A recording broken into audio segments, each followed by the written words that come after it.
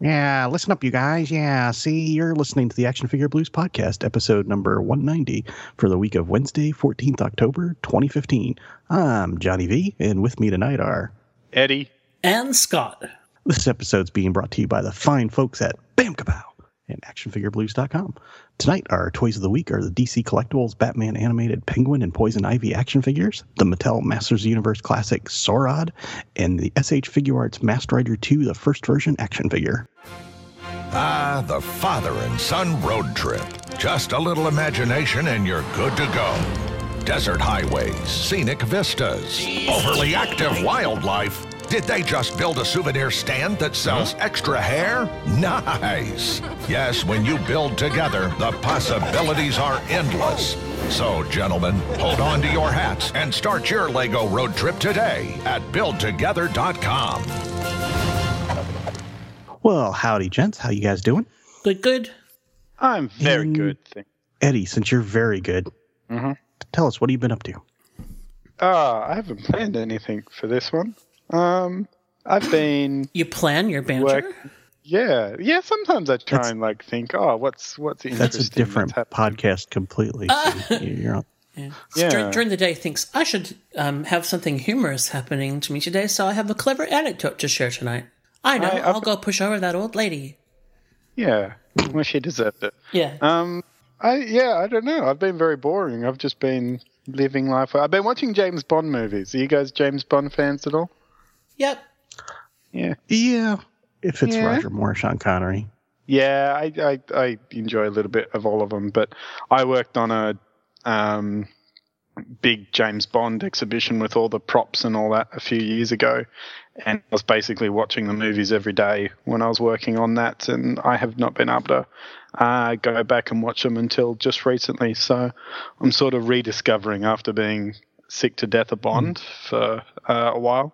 I'm rediscovering both my likes and my loves of the really bad dialogue and terrible scenes and plots. And me and my housemate just sat downstairs and ripped apart the Die Another Day just before beginning recording. So that's my one, is just a very Bond movie-filled week. And disappointed to really started to realize how little Bond action figures there are. It seems like a big license with nothing. So, Funko, get on that. There were some, Mego-style ones. Yes. In the 90s, weren't there? And they were like tubes or something. Yeah, there was some Mego-style ones, and Sideshow did a whole bunch of them. They go for some crazy money now, but just the proper sculpted figures, there's really nothing out there. Huh. Yeah. And there's I want to say a Moonraker one from Vintage Mego. Yeah. Maybe. Right. Maybe. Yeah, no, there is. It's in the tinfoil. I feel like maybe there's some 1/6 scale Bond stuff. But I don't know why I feel got that the Sideshow ones, but not really. Just real and I've got figures. the Sean Connery of that somewhere. Around here, because they had that at clearance at Electronics Boutique for like $50, and Oh, wow. grabbed that. So I was happy with it, and that was how I first. I think that was the very first, because this was, believe it or not, kids, before the internet was a really used everyday tool. What? That's how I discovered Sideshow, and that's when I first learnt of them and took note. Yeah, when you were talking about Jurassic Park toys last week, Eddie, I felt extremely old. Yeah. Because I had graduated college by the time Jurassic Park had came out, so. For sure. Yeah, no, year one that year. Oh, so we have, okay. I'm not too sure how you guys go, but we have a year called prep before. Yeah, Americans. It's like after kindergarten, you have prep, and then there's year one. I was in year one. 7 years old. I hate you. Not really. Not really. I know. No. Yes, you made me feel extremely old, though. Well, I'm extremely young. Yeah. So, how are my contemporaries doing? Scott? I had to have an eye exam this week. I haven't had one for a couple of years, and they take photos of the inner eye and everything, and the optometrist was saying, oh, this is still good, but, you're still young. And I'm like, oh, thank you. Inside, in my head, I still feel young, but sometimes I don't feel very young anymore. So, yeah. No, I'm good. We're just kind of trucking along. We have kind of aging parent issues on both my side and my wife's side at the moment. So, lots happening to kind of keep tabs on and try not to stress about. So, but yeah, I think we're getting everybody as organized as we can. And otherwise, all good. The guinea pigs are still alive, so it's a good thing. And I'm getting new glasses. Oh, and I'm having a birthday, so I'm going to be older. Yay! Yes, you are. Yeah, but you just had a birthday, didn't you, John? I was about to say. Speaking of birthdays, yeah. Yes, I did. I got a little older this week, so not as old as me. I understand. Yeah, it doesn't. It's funny how it just kind of becomes a number. Like, you just don't feel any different. And then I spoke to my mum today, and she's like, "Can't believe you're turning 45." I'm like, well, I don't feel 45. I still feel 12 in my head. Yeah. I'm starting. My next one's the big 3-0, so I'm starting to feel up. it. Okay, there's a limit to this. It's just a number thing. Okay, mostly saying it to make ourselves feel good. So don't rub it in. Yeah. Yeah, but you guys had your life together in order. I'm still sorting some things out. I don't know about that. So besides having a birthday and getting older, how are you, John? I'm good. I actually had a dream about the podcast. Oh my God, were we naked? Last week. Funny you should say that. Okay. The dream starts off, I'm in a house. It's not the house that I'm in now, but kind of like it. And I was going from like the bedroom to take a shower, and people were knocking on the door, but I was naked. So I got down on the ground and they said, "We see you up there." So I had to go let them in. And they were there for some kind of party. And I'm like, there's no party. And they kept coming in anyway. And my dad was dealing with them. And I said, I got to go record the podcast. I went down in the basement, and there was like 12 of us sitting around a table for the podcast. I don't even know who everybody was. Okay. And it was kind of like a table reading for a TV show. You know how they like sit around a big circle of tables. And I was sitting on a corner with Ben, and he hands me the script, like, an agenda type script. And I'm like, but we never have printed scripts. And he's like, well, this is something new Scott's trying. And Scott's over in the corner, and he's like being like, Robert's Rules of Order on running the podcast and giving me dirty looks. And I'm still naked, and I'm like freaking out. And sounds like nobody's saying anything. And then people were making noise upstairs. So I was like, I got to go upstairs. And so I ran upstairs to, like kick people out. And it just went downhill from there. Wow. It's like you combined a bad high school dream with the opening scenes of The Hobbit. You were just... I know. It was weird. It was very weird. Wow, that's so funny. Yeah. I have dreams like that. If I have stress dreams, that'll be from some kind of segment of my life, but the people that are in it are from other bits of my life, not from that. So if I had a podcast stress dream, it'd be about the podcast, but none of you would be in it. It'd be like people I work with or, whatever. Like just kind of weird jumbled things. So we'll have to get that analyzed for you and see what it means. Yeah, I don't really want to know. Okay. If I want to have weird dreams, all I got to do is take NyQuil. If I take NyQuil, I will have the most whacked out dreams that, I could possibly have. So what's NyQuil for the Australian audience? It's like a liquid cough sleep medicine. It's really strong normally. Do we have an equivalent? I don't think so. Can you buy it over the counter? Yeah. Oh, wow. I don't know. I'll take a picture for you guys. Okay. Sounds great. Because I love taking pictures at Walmart. So. Yep. Hey, John. I don't think I've done a show with you since we had our holiday when I was down in Wollongong, New South Wales, where my in-laws live, where my wife grew up. And you know what we found that they have there? An Outback Steakhouse. Really? What? I know. I unfortunately did not get a Was it just a steakhouse in the Outback? No, it's the brand. It's the brand, the Outback Steakhouse. So unfortunately, we did not get a chance to go in because it was actually not really a holiday. It was more of a moving my father-in-law into a nursing home, trip. So we drove past a couple times, and I thought, man, I would love to go in there and just see if they sell blooming onions. But I did not get a chance. But I did not know that we had Outback Steakhouses actually in Australia. Wow. So I tried to get everybody to go to one last weekend, and they didn't want to go. So there you go. Yeah. I feel like that's a KGB front business or something. I just think no Australian will come in here. We'll set up shop and. Apparently, there's a few. I just Googled and apparently there's a few. There's one in Sydney as well. But I don't. Why can't we get Bubba Gump? I like Bubba Gump. I've never been to one of those. You know what? I don't think it's the same.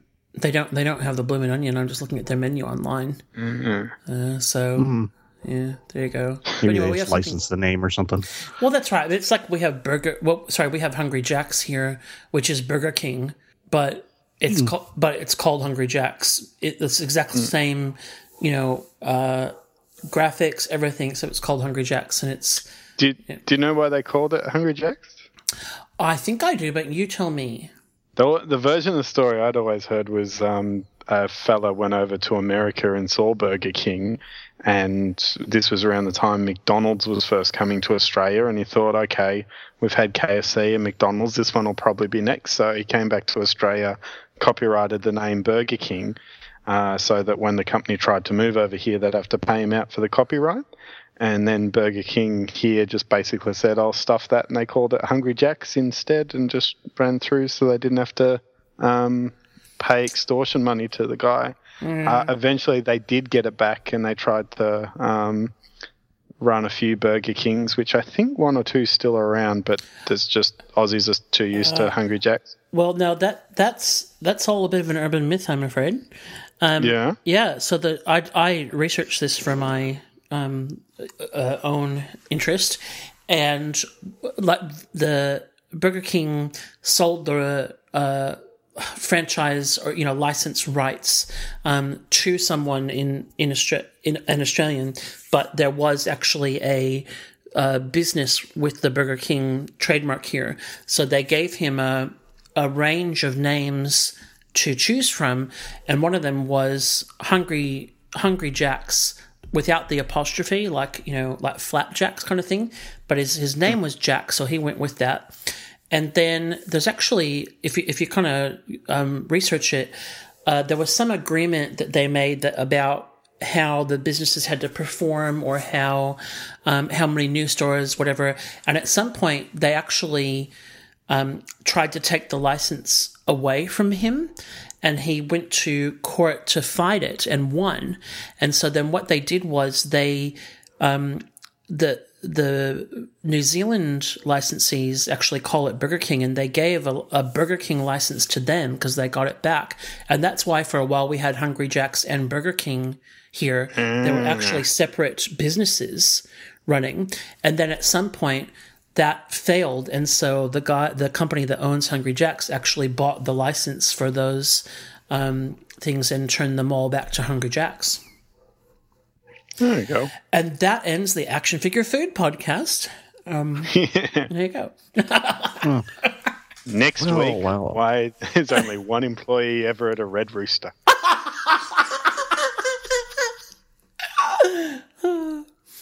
We should probably talk about toys. I'm almost curious enough to ask what a Red Rooster is, but we will move on.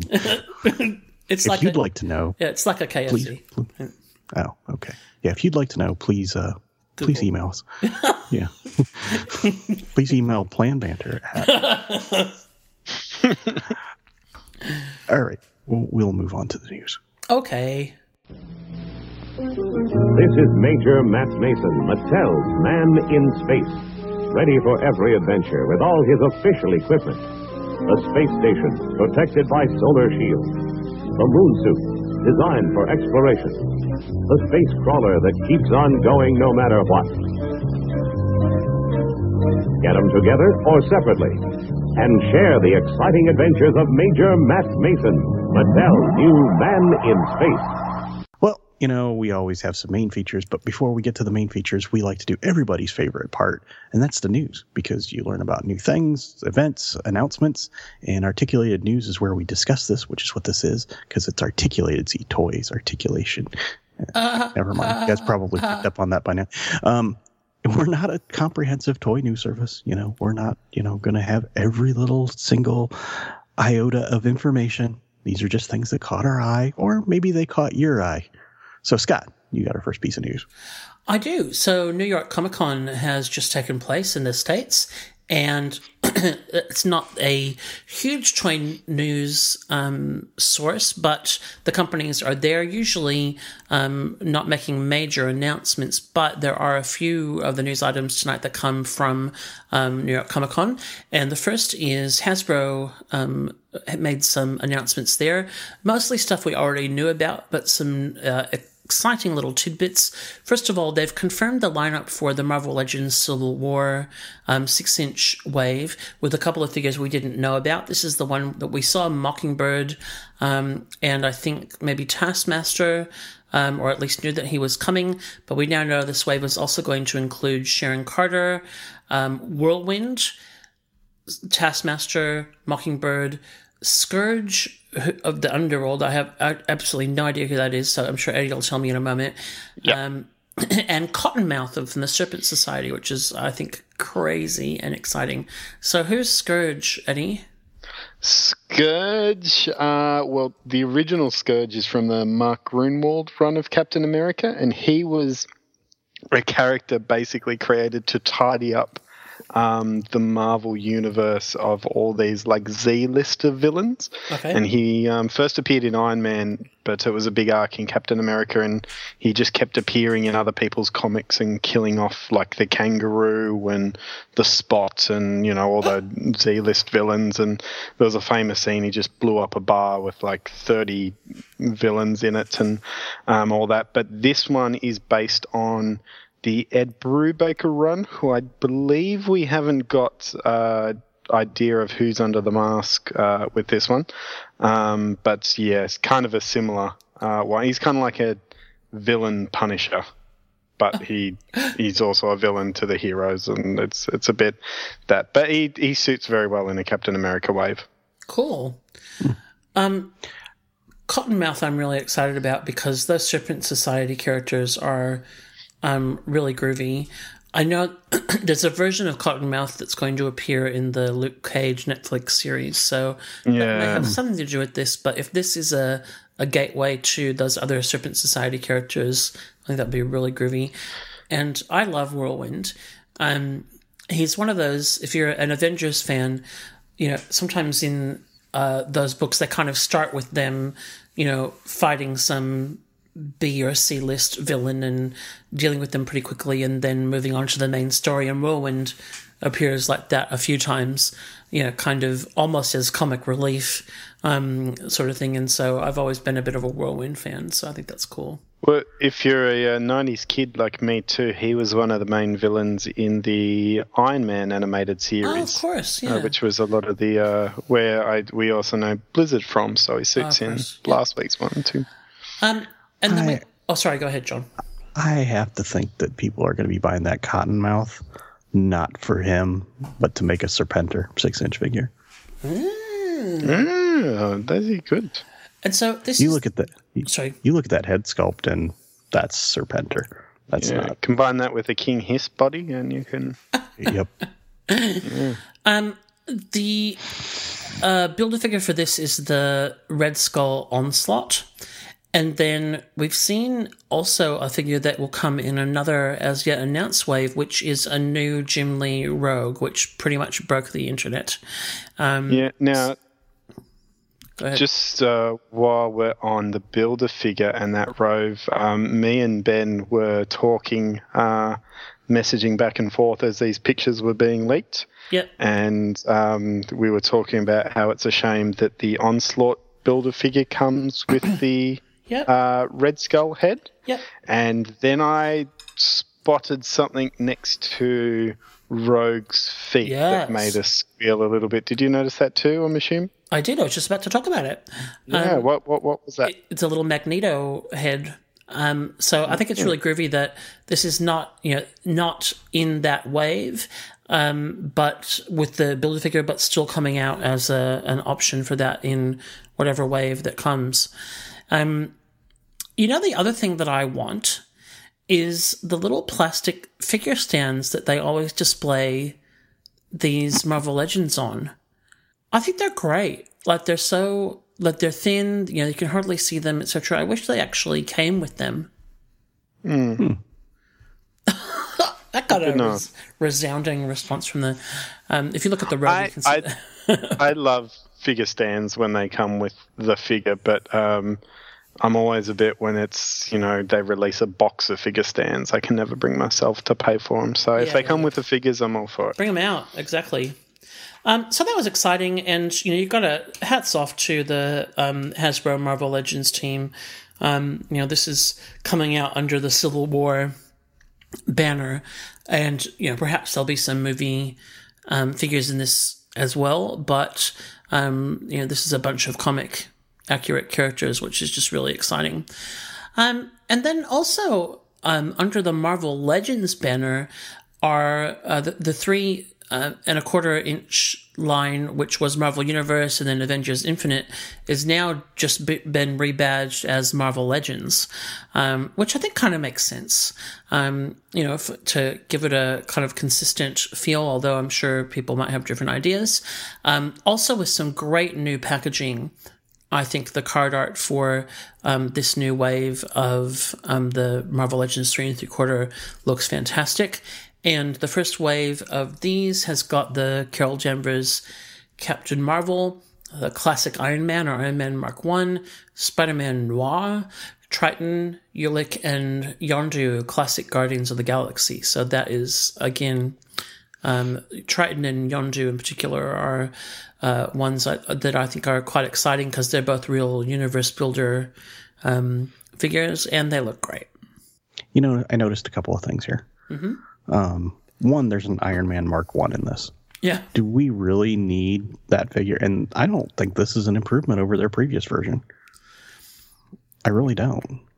Yeah, I think it's that case of that you've got to have a certain number of Iron Man, Spider, Wolverine things to get it across the line. The second thing I noticed is it looks like some of the new sculpted figures are missing ab crunches. Like the Captain Marvel and the Yondu. It's hard to tell with Captain. It's hard to tell with Captain Marvel because the female one. I know it's up under the. It's a boob crunch. Yeah. But let's see. I'm scrolling. Oh yeah. Triton and Yondu don't have them. And what I'm not sure is Triton kind of looks weird there. Is Ulik a reuse of a buck maybe that would have been in there already? I don't know. Yeah, I think he's mostly a Hulk buck. Yeah, all because I'm pretty sure that we've seen that Spider-Man Noir body before. So I don't know. It looks like they dropped the ab crunch. Yeah, I mean some of the 3 3/4 stuff has been a bit more limited articulation wise. Not and I think particularly for these figures that ab crunch is actually pretty important in terms of posability, because they tend to be a little bit hard to pose. So we'll see. Yeah. But I'm still really enjoying collecting both of these lines, and so any character that's new to the scale is a win for me. I mean, I don't need Spider-Man Noir, but the great thing about the 3 3/4 ones, of course, is there's no Build-A-Figures, so you can just, get what you need, and great to see that they're both continuing. Now, Mattel has not really had a showing, of any sorts for a while with their DC stuff, but they did actually have some new things to show. All of their DC stuff is now under the multiverse banner. And we saw some things at San Diego which still haven't come out, like President Superman from the Grant Morrison, whatever that latest story was, etc. Multiverse. Oh, thank you. Multiversity. But they have announced a Walmart exclusive Dark Knight set with Batman, Superman, and Son of Batman in 6-inch, which is Walmart exclusive, but it is comic accurate DC 6-inch stuff, so better than nothing, and a bunch of movie stuff as well. So I can't say I'm super excited about that, particularly because it is Walmart exclusive, but at least there's something there. It seems to really pale in comparison to what Hasbro is doing.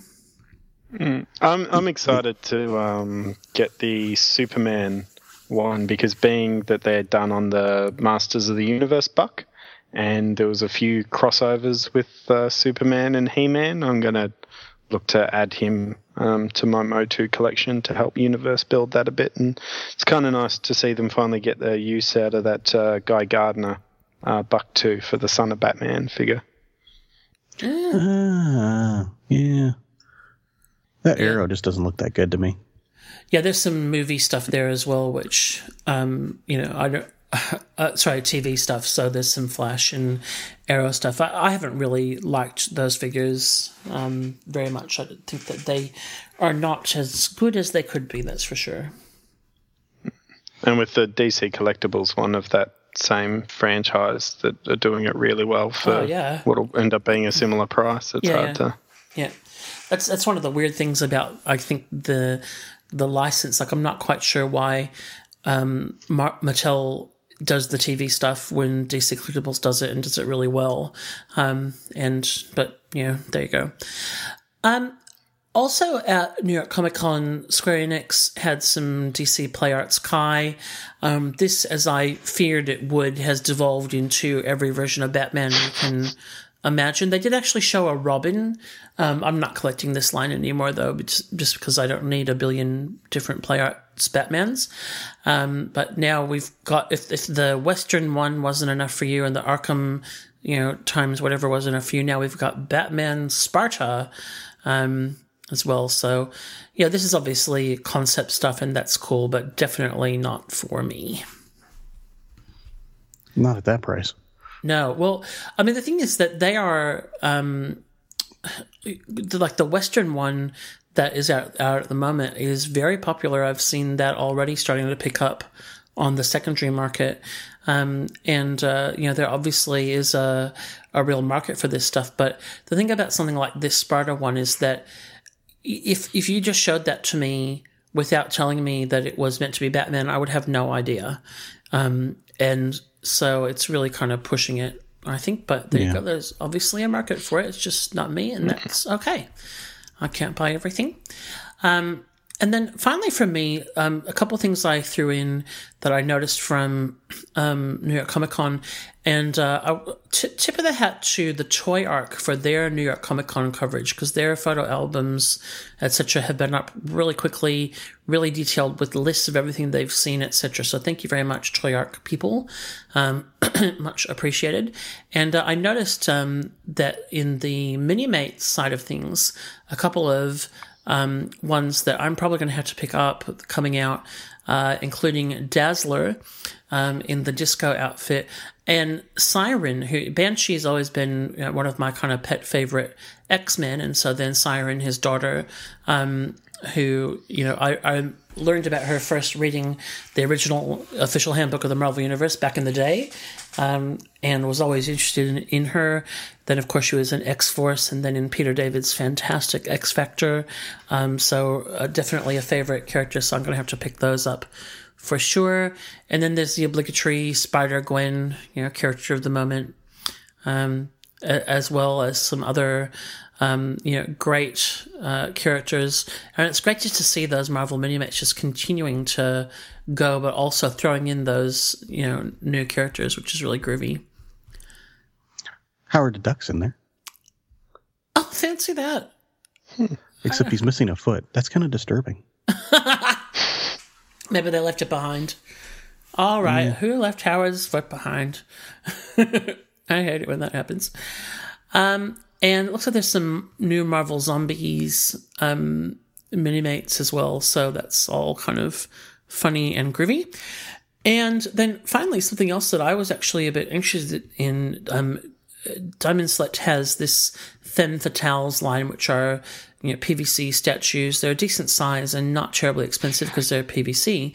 And they do all kinds of properties. It's a bit all over the place. But they have a DC animated line. We knew already they were doing Batman animated female characters, so we'd seen Harley Quinn and Poison Ivy, etc., and Batgirl. But they now have an official DC animated Femme Fatales line, and we've seen Bruce Timm, Wonder Woman, Supergirl, and Hawkgirl in that line that all look really groovy. So if people are interested in that, DC Direct back in the day did maquettes of a lot of the Batman animated and DC animated characters, and they are really expensive to try and get today.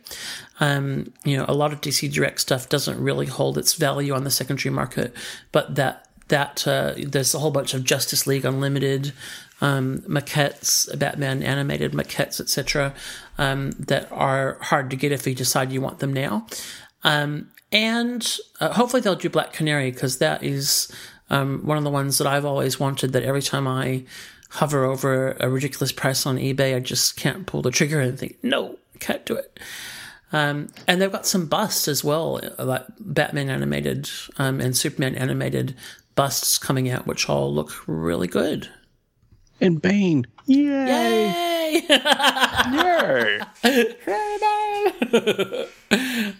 So yeah, that's my news, and some really nice things there at New York Comic Con, and particularly I'm really interested in what Diamond's doing. I think that it's great to see them just branching out from obviously they do the Diamond Select figures very well and with a lot of properties, and it's great to see them getting back to doing more bust and statues with some interesting properties.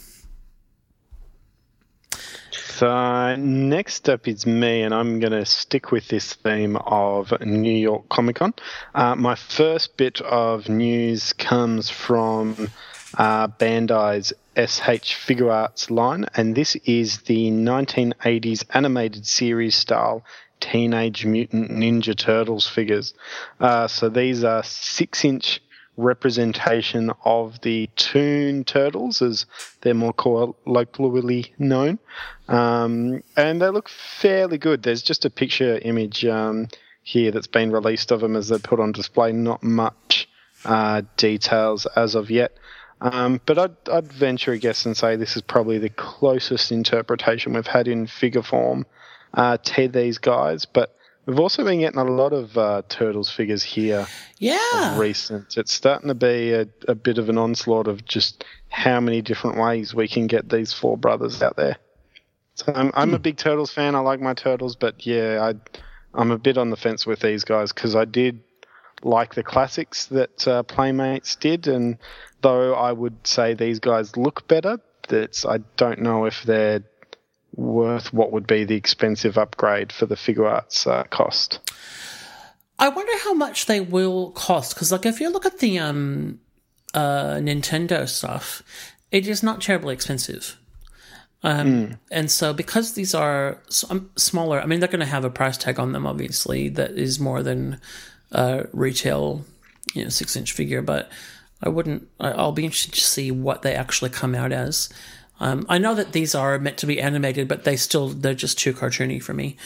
I know it's a dumb thing to say, but I do love that. Just one of those things sometimes where you scroll down in the comments on one. I saw one person complaining because they didn't have silver belts, because in the first 6-episode miniseries they had silver belts, and that was his preferred Toon Turtles.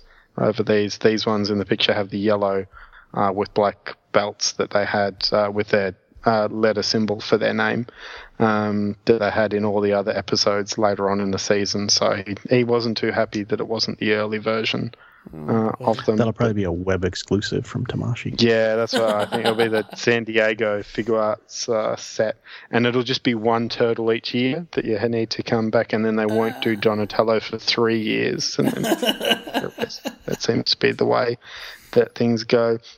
But what can help you there if you are jumping around a few years might be a TARDIS, which brings me to my second bit of news. Oh, again with the segues. Very nice. Yeah, I love my segues. Yeah. Is the Lego Ideas 21304 Eddie, fan of two-wheel Doctor Who vehicles. set. I actually do love riding on a Segway. If you ever get a chance, it's brilliant fun. But this is from what used to be Lego QCO, now Lego Ideas, where people can submit ideas to Lego to be made as property, and if they find it to be viable, they will. And someone at Lego seemed to agree that apparently Doctor Who you can make money off. So they have procured the license to Doctor Who and built this Lego set, which does look cool. You get a bunch of minifigures, so you get Clara Oswald, the current Doctor companion. You get a 12th Doctor and a 11th Doctor. You get an Angel, which is my least favourite Doctor monster, so I could kind of take or leave that. And you get 2 Daleks. Why is he even on the show? Why? Well, He's young and he doesn't like angels. I want to go to bed before midnight. I won't go on my. Didn't you hear my rants. Weeping Angel pop vinyl review? Yeah, How could that be your least favorite? They're so groovy. Blink is one of my favourite episodes of Doctor Who, and every other time they've appeared since then, it's been my least favourite episodes as they've come through. I just think it's Moffat trying to turn his really brilliant creation into the next Dalek or Cyberman, and really. Okay. But I have this with a lot. I'm very controversial as a Who fan because I really can't stand River Song either. For pretty much the exact same reasons, and that gets What? Yeah, grief. you dropped the really mention the other one, and I didn't bite, but yeah, I was like, oh. We have to improve our screening process. yeah, absolutely crazy. Yeah. But I think as Who fans we can agree the Daleks in this set look nice, and you also get a TARDIS that opens up, so you can have it displayed with the full round box, or you can add on the control panel on the inside there and have your inside, always bigger on the inside, reaction through there, and have your own little adventures in time and space. That's really clever, the way they did that. I really like that. Yeah, I do too. How could you hate anything related to Alex Kingston? I would listen to Alex Kingston read the phone book. I'd say I've only seen her do 2 things, and that's Doctor Who and Arrow, and she's yet to impress me in either one, I must say. What? Haven't you seen ER? I was just going to say. No. Oh man. I watched the George Clooney years, but remember I was like 8 then. Oh my god. Wow. But speaking of things that some of us like and some of us don't like, my next bit of news is on the Titans Return event going on in the Transformers line. So the Combiner Wars are wrapping up, and the next saga for Transformers, which I have liked what they've been doing. They've been really working with the IDW team to combine the story events going on over there with the latest toy gimmicks going on, and it does give them a bit of an epic feel. So Titans are known in the Transformers universe as being the giant robots, such as Metroplex. But this time around, they're going more of a Headmaster's bent. So with the figures that are going to be coming out, and they've released at New York Comic Con numerous figures that are going to be coming out over the next year. So I won't go into all of them because names like Twin Twist and Hard Head and Skull Crusher and all that probably don't mean a lot to most people out there. And there's some brilliant Transformers podcasts that cover all these type of things for those that want to delve and get very nerdy into it. But just to help fill people in, these are Transformers, robots that turn into cars, but the gimmick with these ones is the head of the robot will also transform into its own little robot on these guys. So you can have a few different ones going on. There's a few triple changes, so ones that will change into multiple things. Probably the highlights here for me is a proper Galvatron. So he was one of the big bads of the later half of the cartoon show, and one of my personal favourite Autobots being done in a very big deluxe style, which is Autobot Blaster. So he was the good guy version of the guy who turned into a boombox there. So some great ones coming out in terms of fan-demanded characters. And if you're a fan of the crew of the Lost Light, we're getting a lot of characters out of that crew and ship coming through there. So definitely a lot of Transformer happy fans out there with some of the announcements coming out of New York Comic Con there. And my last bit of news is oh no, I've skipped one. Sorry, one of my links didn't work, so I didn't have their run to go. Just before I get into the perils of insta-tabbing. I know, it wouldn't go through because this one was just a Twitter image, and it was from our friends at Mondo, who we've been talking about a little bit with their Ninja Turtle 1/6 scale line. And they've also got the license to Masters of the Universe, and they tweeted out a picture of the work in progress, which is He-Man and Skeletor. And I do think these guys are looking good. So they're slightly different in that they're kind of gone for a more realistic version than the original toy version.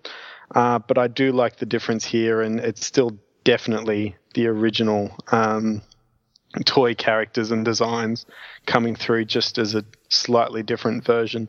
So I am liking these. Have you guys had a chance to check out Mondo's work here? Yeah, it looks good. Yeah, I mean, it is an interesting take on a property that, I don't know how much scope there is for another figure line so quickly for He-Man, but yeah, I mean, it's definitely good looking. I'm really excited for Mondo, and I've been following them a bit of recent because I don't dislike the 1/6 scale, but I have a bit of trouble personally with mixed media in that often the tabs and the sew lines and that just don't tend to sit right on figures. So it's when you're in the 1/6 scale, you're generally dealing with mixed media and clothes and all that on a figure. So Mondo's really going for the just full sculpt design. So I am excited to see sort of what they do and what they do with this scale line in the high presentation. And credit to them, the prices haven't been too bad for what's coming out so far. Touch wood, they stay these ways.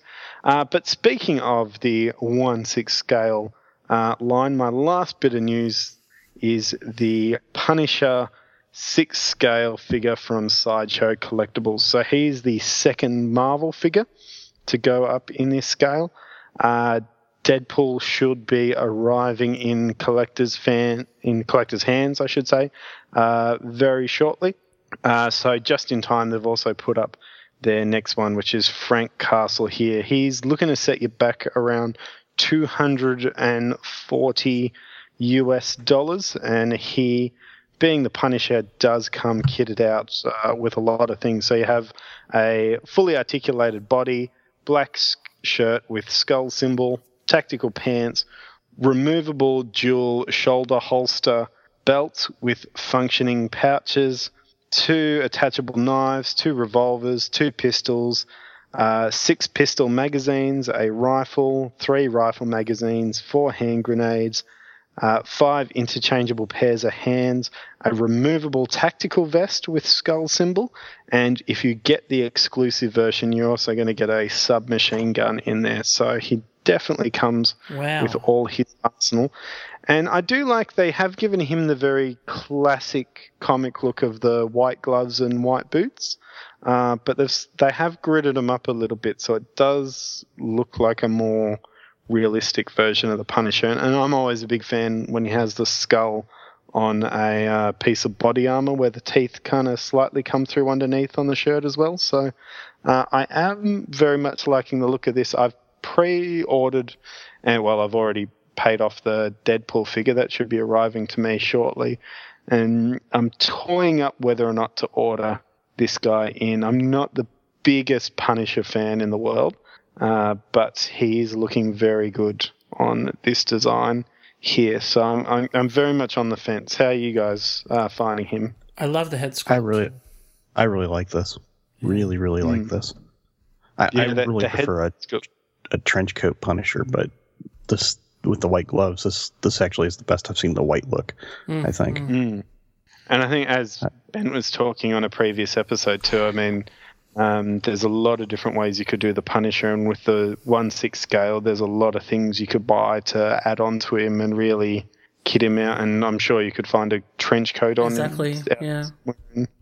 Tune him up quite well, but yeah, they're definitely doing a good job here. I'm kind of surprised they haven't solicited the Wolverine, who was actually revealed long before the Punisher, and he met with quite a bit of critique. Yeah, I wonder if that's why. Interested to see, if he's gone back to the drawing board and whether we might see a different one of him coming out soon. But definitely leading off with some strong guns here, if you pardon the pun, with Deadpool and Punisher. So I'll be interested to see what they throw at us next. But that also brings my section of the news to an end. Very good. Well, my first bit of news is we had actually mentioned this a couple weeks ago, and I think Ben was talking about maybe getting in on this, and that is the Feudal series articulated icons from the Foosh.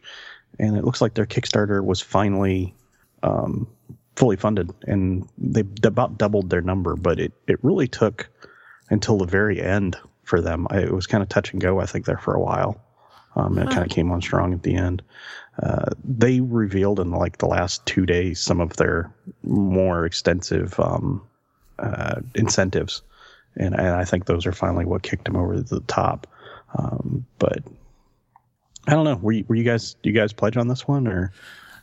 No, I mean, look, I love the idea of all these things just to support, independent things, but it's just too far out of my wheelhouse and budget. But I did hover, but particularly with the weakness of the Australian dollar against the US dollar at the moment, just even a lower level pledge with shipping was kind of more than I was really prepared to pay for something that's not really in my wheelhouse. But hats off to them. I'm really glad it worked out.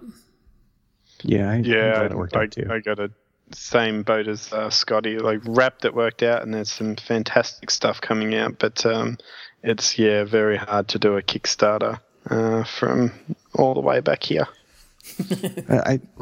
I wonder. I almost would have liked to have seen them do more of, here's just a very, very basic figure, for X amount. It seemed like even their lowest one was a little higher than maybe what some people would be willing to put in for a Kickstarter. So I'm hoping that maybe then they come out with another series. They maybe learn some lessons from how this one went, and we see some different funding levels maybe to get some of the stuff. But maybe that's just me. Maybe not. I do still find it fascinating, the whole Kickstarter thing and how it's going and what's working and what's... Yeah, that's a lot of money to raise for what, That's a lot of money. I mean, they raised, what, $344,000 with only 1,200 people? That gives you an idea how much everybody kind of kicked into that one. Whoa. If you divide it. Yeah. So Man, that's what I'm saying. People spent some serious money on that. If they maybe had some lower levels, they may have got there a little sooner. I think that one was a little higher than some of the other toy ones we've seen as well, what they were looking for up front. So, hey, Scotty. Yeah. As head of AFB, when are we going to have an AFB Kickstarter for our action figures? Oh my goodness. Never. Well, not of us, but we could do like some guys in suits that are like almost James Bond, but not quite James Bond, so I could finally get. I don't even know if I own a suit that fits, Eddie. Well, look. That's all right. We'll make millions on the Kickstarter, John. Oh, I'm sure we will. Absolutely, yeah. That'll be.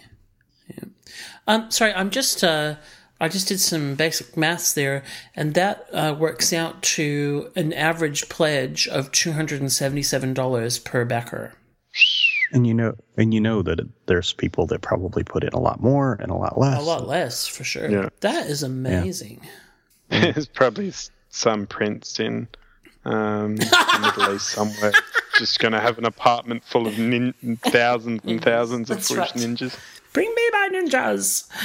I wonder if some of them were stores, maybe, some, not box stores, but smaller comic shops and stuff Online, that ordered yeah. some just to stock them. So. Yeah. Next up, we have from Hasbro an exclusive set of 6-inch Black Series Star Wars figures, and these are Imperial Forces because, we need more of these because, there's not enough Sand Troopers out there or TIE Fighter pilots. Or Red Stormtroopers. Yeah, this is actually the premiere of that Crimson Stormtrooper. It's the first ever Red Stormtrooper action figure, official one. So I don't know if that means anything to anybody because I don't ever remember in any of the reading I've done seeing a Crimson one, but I guess that's somewhere between an Imperial Guard and a Stormtrooper. I don't know. What? Yeah, this was a bit of a weird one for me because there are some slight repaints and that in there in the set, and I can understand that, but it feels very early on to be getting a Crimson Stormtrooper. The Red Stormtrooper has never been seen as an action figure in any size. Is that because it's not real? Or I don't know. I mean, there's no turquoise Stormtrooper. This feels like Rainbow Lanterns. We're also getting R2Q5, which is a black R2 unit. So they're kind of a fan favorite. I dig those, but apparently connected to the Royal Guard, obviously, because they match. I was right. Are they actually from a film?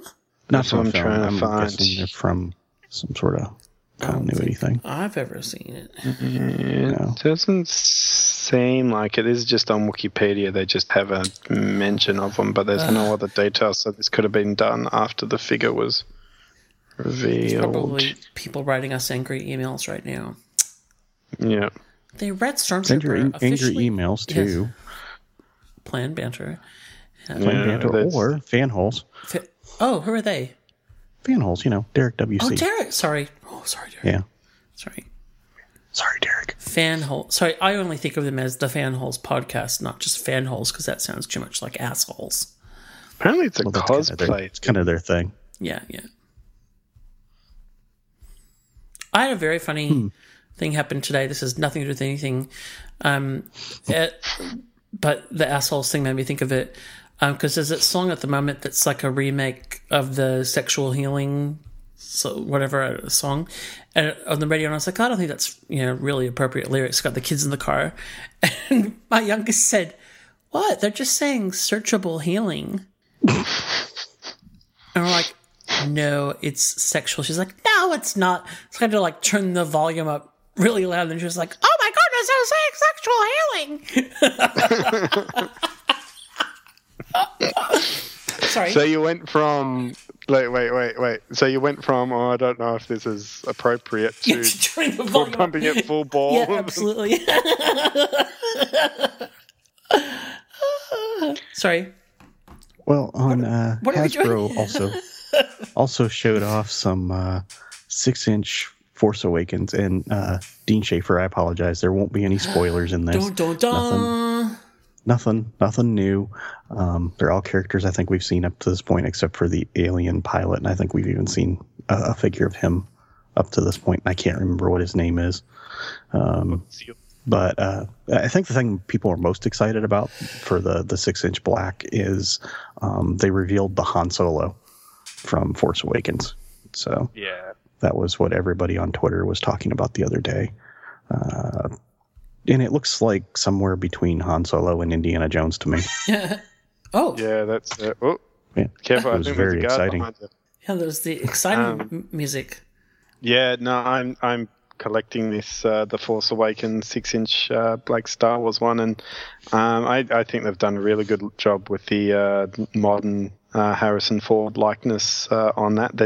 The hair might be possibly slightly grayer than I was thinking that. what I've seen, but the jacket and all that look fantastic. And I'm loving the new X-Wing uniform. So the alien X-Wing pilot, Ozio there, I'm excited for. And I quite like General Hux there and his design setup. I think he's going to be a big player in the films going forward. So I'm excited for him. We were trying to figure out the other day what the thing on top of the TIE Fighter pilot's helmet is. Is it a mask that flips down? Is it some kind of antenna? Is it... I don't know.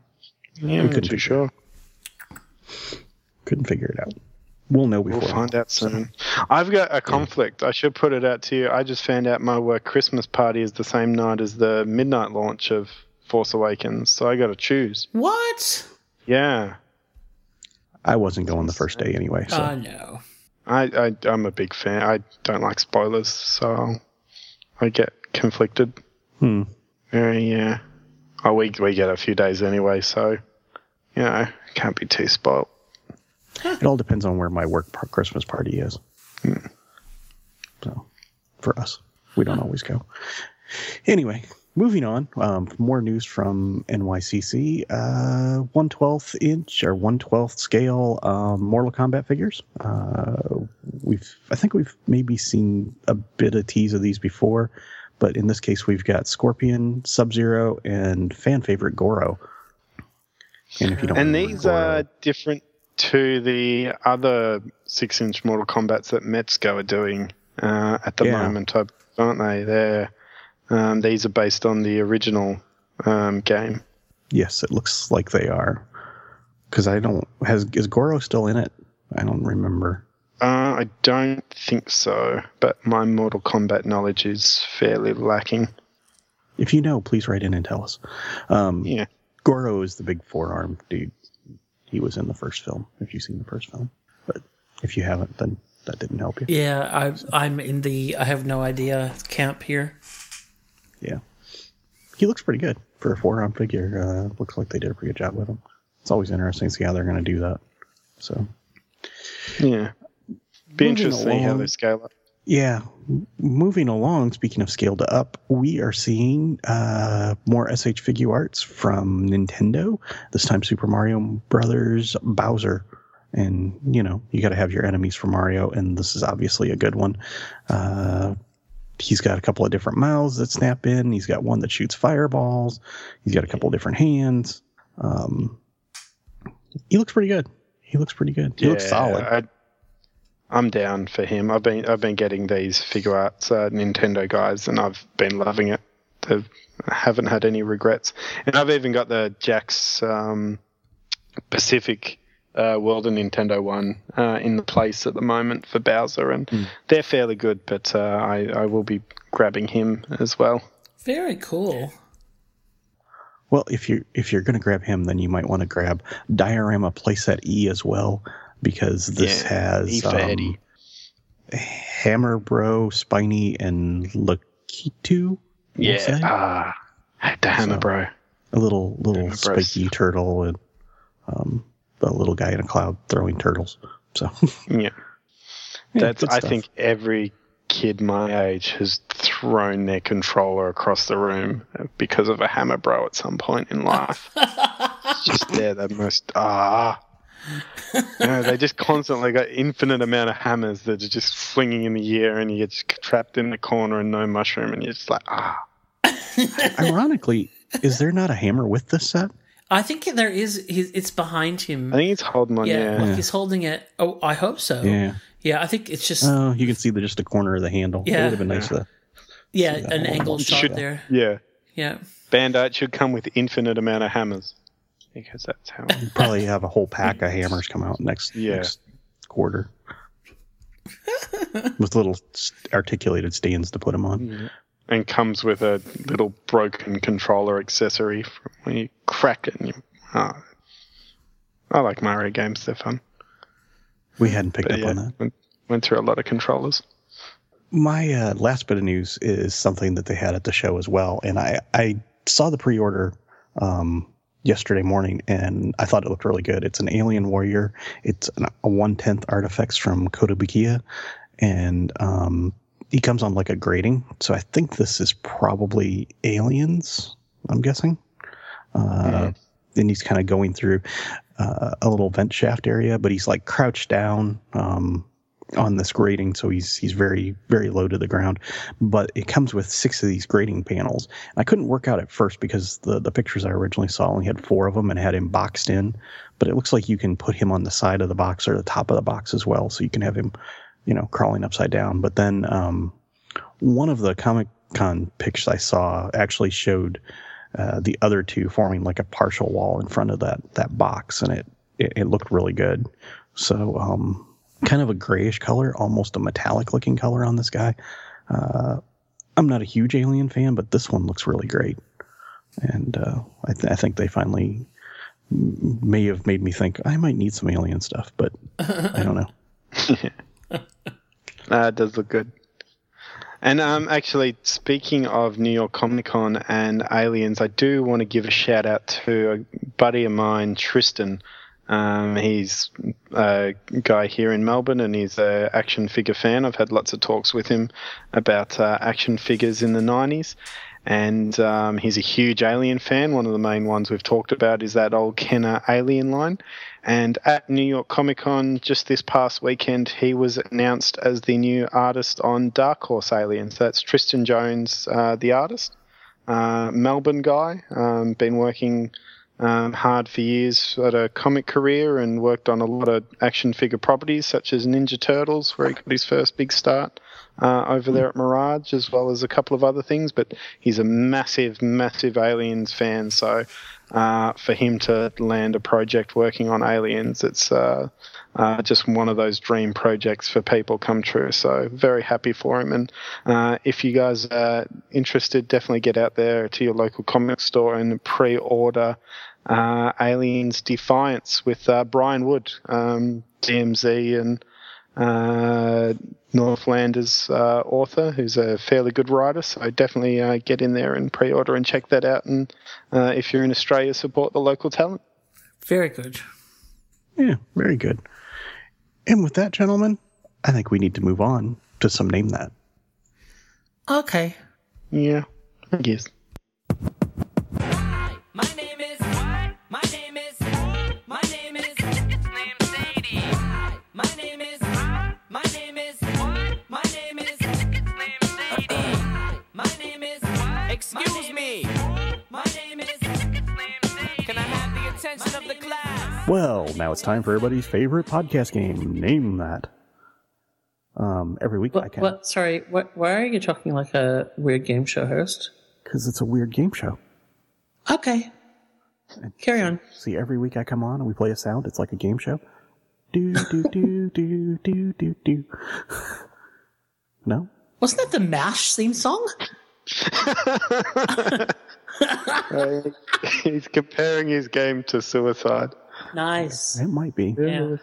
Way to belittle war. There you go.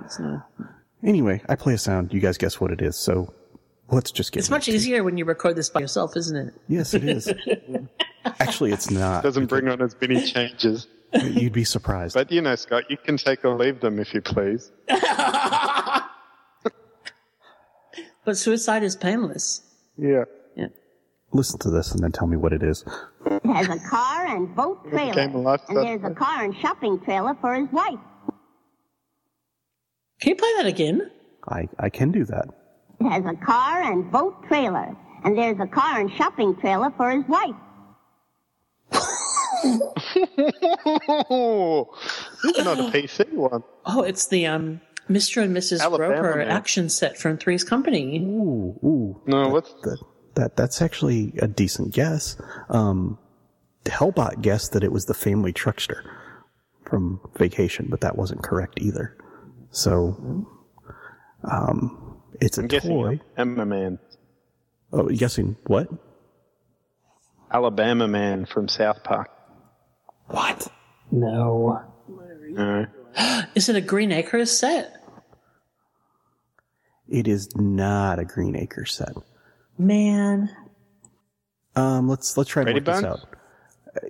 It's a famous toy with a husband and wife. What famous toy has a wife? Heart and heart. Mr. Potato Head. It's Mr. Potato Head. It's actually a vintage Mr. Potato Head commercial. See, that wasn't so hard. Yay! That wasn't so hard. But I think this is actually one of the vintage ones where it's actually the potato, not like the plastic potato. Wow. Eddie's So it wasn't one of those. Alabama Man, it was Idaho Man. Yeah. Yeah. Did you know that, Eddie, that the original Mr. Potato Head was actually just stuff you popped onto potatoes? Yeah, I feel like that was something that I read once in a history book. So is that a radio commercial that you just played to us, or? No, it's actually a black and white. It's a black and white TV commercial, so it's a very early commercial. Okay. Yeah. Wow. These are becoming It's harder just and harder to someone buying find. potatoes. Yeah. That's good. But yeah, and I saw that and I'm like, oh, I got to go with that because I was struggling last week. You'd be surprised how many I have to listen to now to like figure out something new for you guys. But I pull up stuff on YouTube, toy commercials, and it's just watched. Like, damn it. Damn it. Yeah. You know what you need to do is start making them up. Don't. Oh, yeah, I you haven't could do like considered a false one. Is this a real commercial or is it Yes. Yeah, is this a genuine double toy commercial? figure Jeopardy or I don't know how Jeopardy works. That seems like a thing. I may actually start reading catalog descriptions because those Oh, and you have to guess what it is. Oh, that could be fun. But not this week. We'll play another sound this week. turn-offs Okay. include. I'll blow this town to smithereens. Time bombs. Try to get up there in time. And we're nice, so we'll play it one more time. I'll blow this town to smithereens. Time bombs. Try to get up there in time. Eddie, Yeah. if they were like Hellbot and thought they knew what that was, where would they go? The best bet would probably to head to afbforum.com and venture a guess on the Name That thread. And if they get it right, they get a point, and those are coded forum points. Scott, what are we giving away for forum points this week? If they get We are giving away vintage Cabbage Patch Kid adoption certificates. Oh, yeah. Yeah. Ironically, my mom has a Cabbage Patch Kid, and she got it when it. She called it John. Well,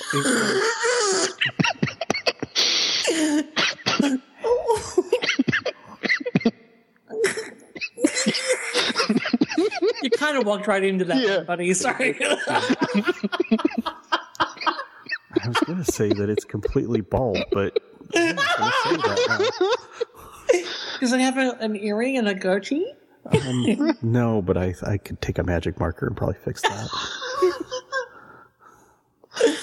Oh my God.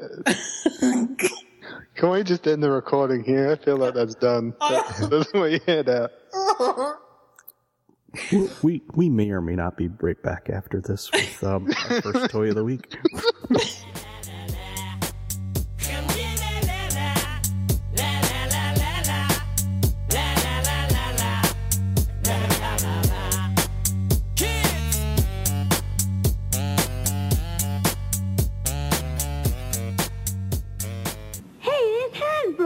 Hasbro makes toys.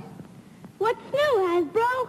Mr. and Mrs. Potato Head with their own cars and trailers. That's what's new. See, Mr. Potato Head has a car and boat trailer. And there's a car and shopping trailer for his wife, Mrs. Potato Head. It's such fun to do and so easy. Like this. Take any fruit or vegetable. Just stick in eyes, then ears, and then the mouth. You can make the funniest looking people in the whole world. Potato Head people look different every time you make them. Mr. and Mrs. Potato Head with cars and trailers come in $1 and $2 sizes. What else is new, Hasbro? A vanity case with toy cosmetics and beautiful accessories and real-looking doctor and nurse kits. Hasbro makes great toys. It's fun to play with Hasbro. Well, we're back with one of our feature segments, and Eddie may or may not be here. No, he's here. Say hi, Eddie. Oh, maybe he's not. I'm here. Eddie. Okay.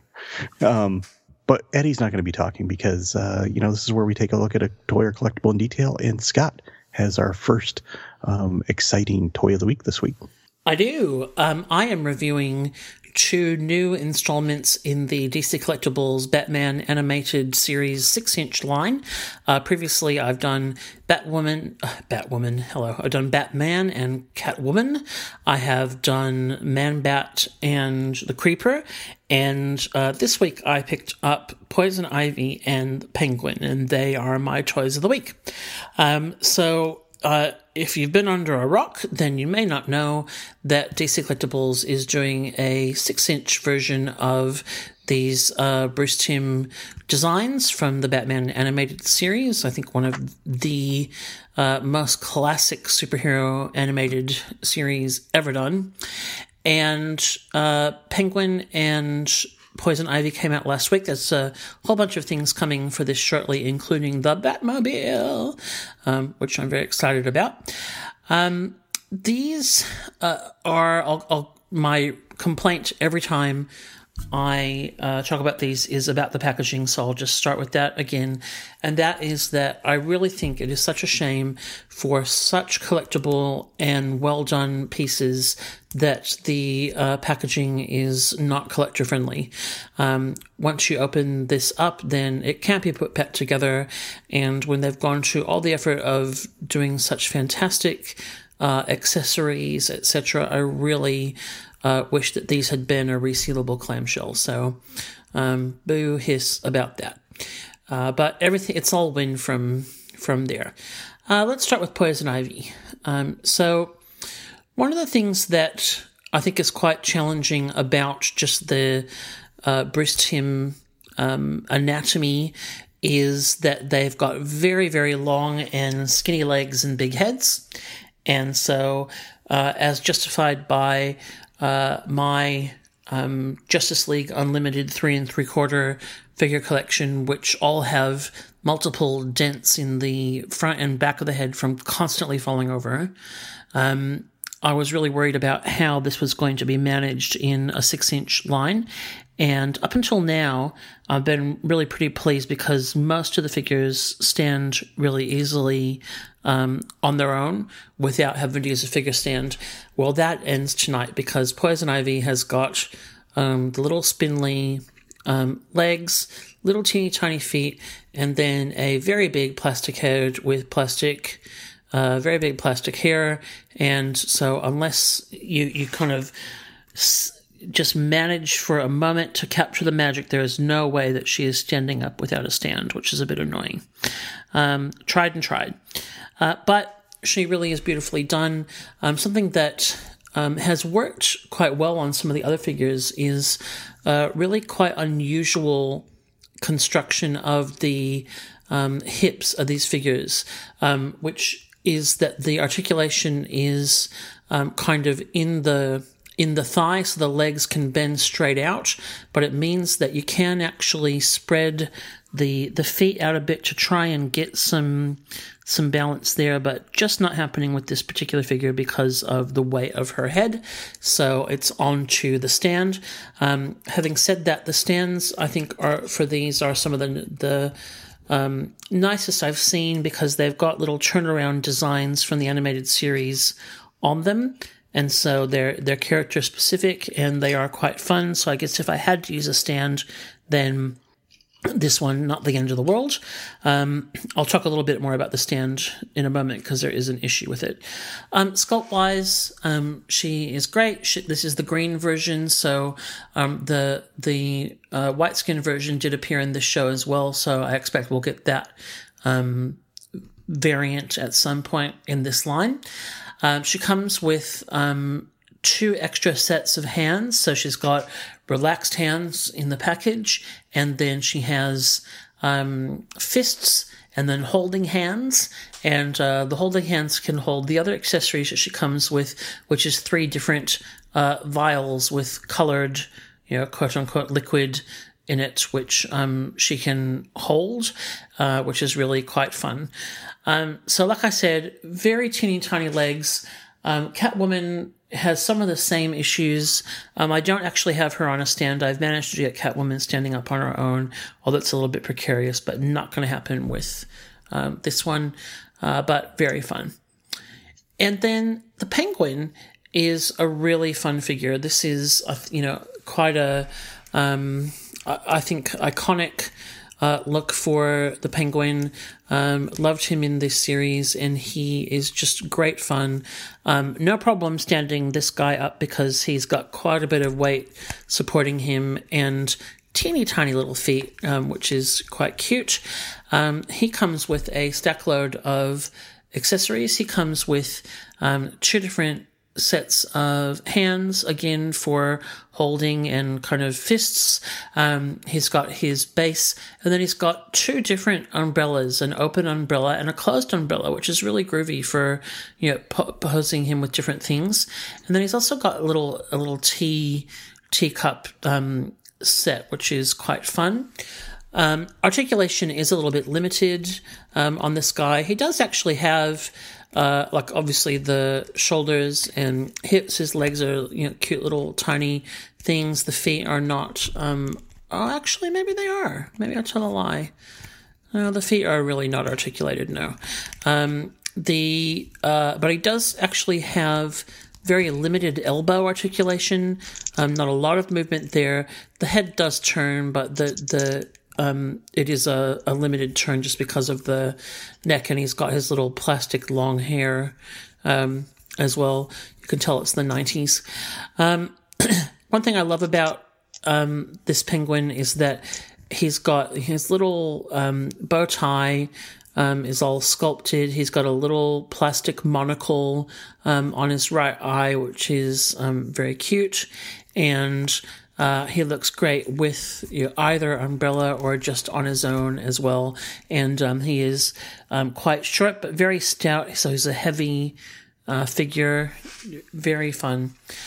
I think that there's obviously a lot that can be done in this line. There's another Batman and another Robin coming out. There are quite a few characters still left to do, as well as, versions thereof. I'm quite happy with the versions of Batman and Robin that I've got. I'm not planning on getting the additional ones. Just kind of one iconic version of each character is fine with me. But I'm still really, really enjoying this line. And I think, huge hats off to DC Collectibles for going there, and if this does do well, which I feel like it must be because they are quite popular, I'd love to see them branch out and do some Justice League animated stuff as well. Very fun, but these are both great additions. I do, in terms of a dolly rating, I'll rate them individually. Penguin for me is a 9 out of 10, and the missing point is just for that lack of collector-friendly packaging. I just can't give it a 10 because it is, particularly with all the little pieces, which then, have to be stored and managed. It would just be so much easier to be able to put them all back into the packaging. But no complaints about the figure. Poison Ivy, I do think that I cannot get my head around, and the first time that I bought kind of collector figures and took them out of the package, and some of them couldn't stand up on their own, I was just gobsmacked, because the kind of idea of why would you make and design a figure that can't just actually be an action figure. And I hate having to use stands. It really cramps display, limits what you can do, etc. So for me, she has to lose an extra point for that. So Poison Ivy is an 8. And that is my review. Any questions? Do you think they would have had to stray too far from the animated look, though, to get her to be able to stand? Yeah, possibly. I mean, I think it is a, I think Look, it can be done. Like, I've actually just kind of landed her on a pose that she can stand in now, but it's they're hard to replicate, so it can be done. I think that the one thing that might have helped with this is the ankle joints are quite loose, and so that then does make it hard, like her, because she's bending a lot on the ankles. But yes, and I think that's why they have done the legs the way that they've done them.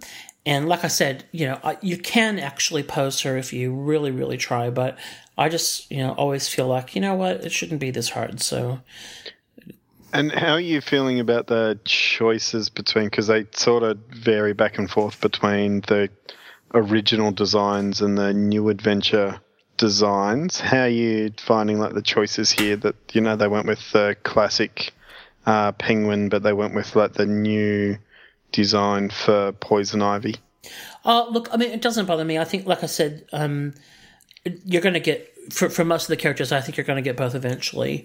And so, I think it's probably kind of smart to straddle the two and intermix them, because, if you don't want people kind of holding out, saying, oh, I'll wait until they do New Adventures, etc.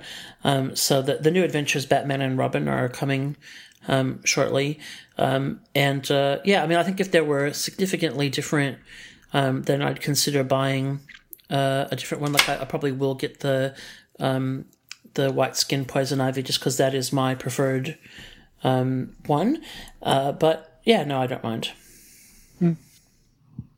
Yeah, see, the thing with that Poison Ivy design is if you just saw that, you wouldn't think it was Poison Ivy. I don't think. Really? Well, because she doesn't have any plant stuff on her. Okay, yeah. I love the original design of Poison Ivy in that animated series. So yeah, me too. Really hoping that. And I'm kind of reverse. So I love the new adventure design of the Penguin, where he's that classic man in a tuxedo, where here, if you hear Bruce Timm talk, he really didn't want to design the Penguin that way when they first started. That's done here. That's very Danny DeVito inspired, but it was a mandate from Warner Brothers to do it that way. So, it kind of taints a bit, that one. Okay.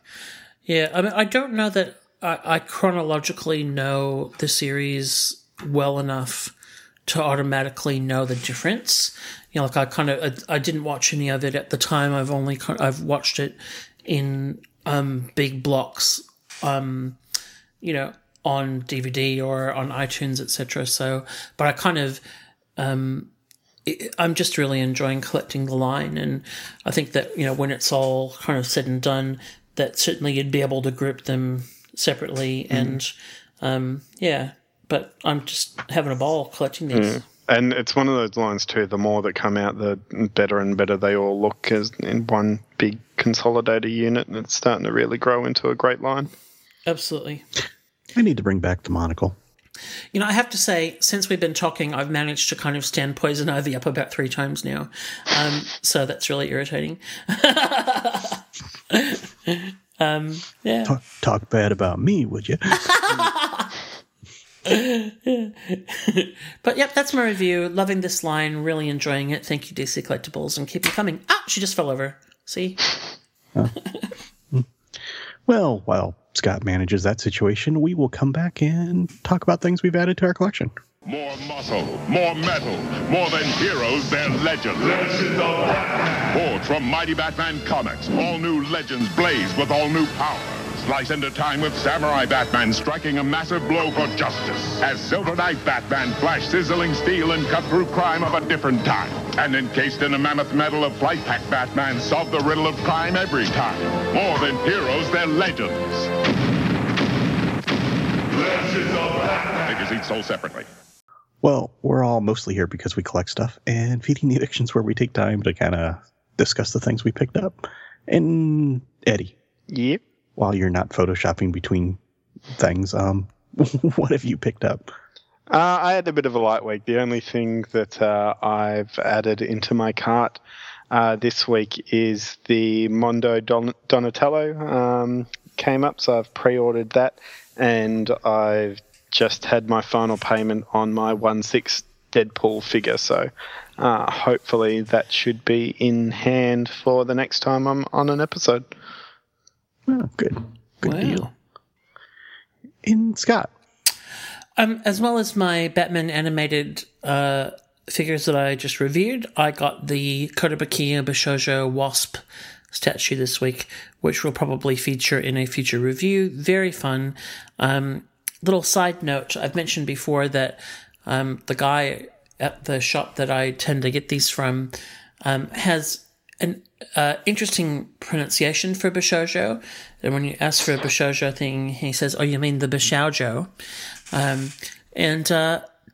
When he sold me my Wasp, he didn't seem very friendly. And I just wanted to say, if you happen to be listening, that I'm really sorry that I correct your pronunciation and make fun of you on the show, but you say it so weird and wrong. If it's not, then I just hope that he was just having a bad day.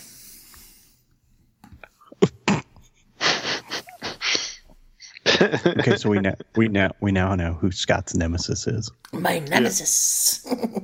Somewhere in a dark layer. The Bishoujo guy. A map of Melbourne, and the guy's plotting, and he's like wringing his hands together and laughing. Yeah. I'll get Scott next time. Well, they're expanding those Zing stores. It's like they're taking over. Oh, for sure. One's just opened up at High Point, apparently. I found out today, yeah. Well, they're doing a good job, and their prices are not bad. So for most things, I mean, some, but like, their prices for the DC collectibles stuff and etc. Really pretty reasonable. And my experience, like particularly the one store there in the city under EB, the staff have always been super friendly. Oh, and, absolutely. Chatty to me. So yeah, no, and I mean they are at this shop too. Like, and even the Bishoujo guy, who I really doubt is listening, is very friendly, except for last time. He's probably one of our most popular listeners, and he's finally figured out that we're talking about him. Like, oh my God, it's me! It's Tim Tam Tommy. Hey, Tim Tam Tommy. What about you, John? Oh, I've got nothing. Man. I know. It's strange. I've been looking at lots of stuff on Amazon, but mainly Gundam model kits. But that's high, apparently. That's another slippery slope. Yeah. I was actually looking at hands for Gundam model kits, but I don't know. It's bad. It's bad. Because I'm trying to figure out what the next one's going to be. I haven't even finished the first one. Oh, boy. Yeah. Are they hard? I think the first one I got is hard. It's harder than probably what I should have started with. But I'm enjoying it. See, I mean, the whole putting anything together for me is hard. Yeah. Yeah. See, I don't mind. I enjoy it. You know what I mean? It's kind of tedious in places, but I'm enjoying it. So I pay my kids to put IKEA things together. I think Lego is about the level of difficulty I'm comfortable with in putting. Somewhere between Lego and Kinder Surprise is like the nice balance. They don't have Kinder With Lego, Surprise I always miss a piece in the instructions, and I get about 4 more steps, and I go, well, why does that go there? That wasn't that. I see, for me, it's always like, I was meant to use the slightly off grey, not the off grey one, and now I've only got 3 of this grey and 1 of the other grey. Yeah. Oh, that's so funny. But true. Well, you know what? I think we'll probably take a little break here, and we'll come back, and maybe Eddie will regale us with more stories of, either toy destruction or toy building, or maybe something else. Automorphing Power Rangers, this is Zordon. It's morphing time. Evil space aliens are approaching your location. Combine your weapons. It's your only hope. Power blast, guys! Karate action Power Rangers. Use your hand-to-hand fighting abilities. Block, chop, and kick. Protect the Earth from evil space aliens. Mighty Morphin Power Rangers from Bandai. Grab the power. Well, this is one of those weeks where we have a lot of toys, and Eddie's coming at us with some newer item from his collection, I'm guessing. Yeah. Tell us about it.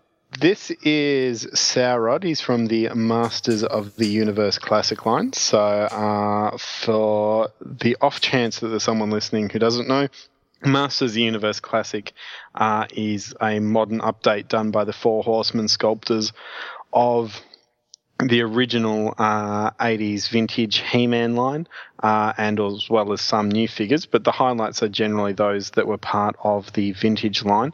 And we finally got in the last of Skeletor's Evil Warriors, and he also rounds off a very small fraction of the 80s Masters of the Universe movie figures. So Mattel doesn't have the rights to do figures based on the Masters of the Universe movie starring Dolph Lundgren, Frank Langella, and Courtney Cox, but they can make figures of the characters in the film that they made figures of back in the 80s through a loophole.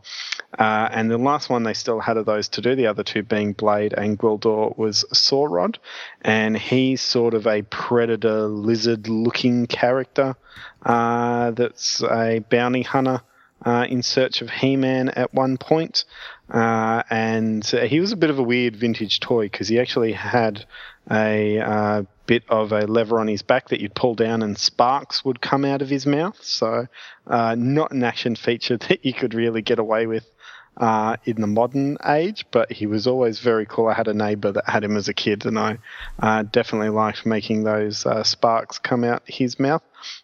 But this is his modern update that I have in hand at the moment. So it was made by Mattel. This is the year of release, 2015.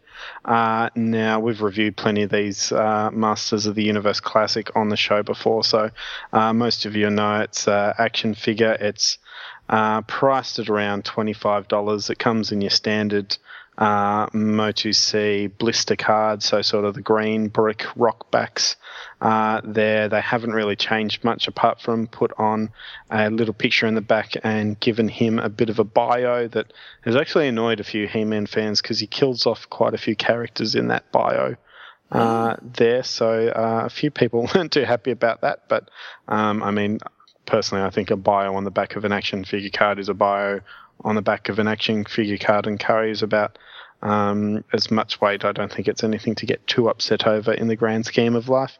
But the actual sculpt on the figure itself is incredible. I have really fallen in love with this guy. He's got...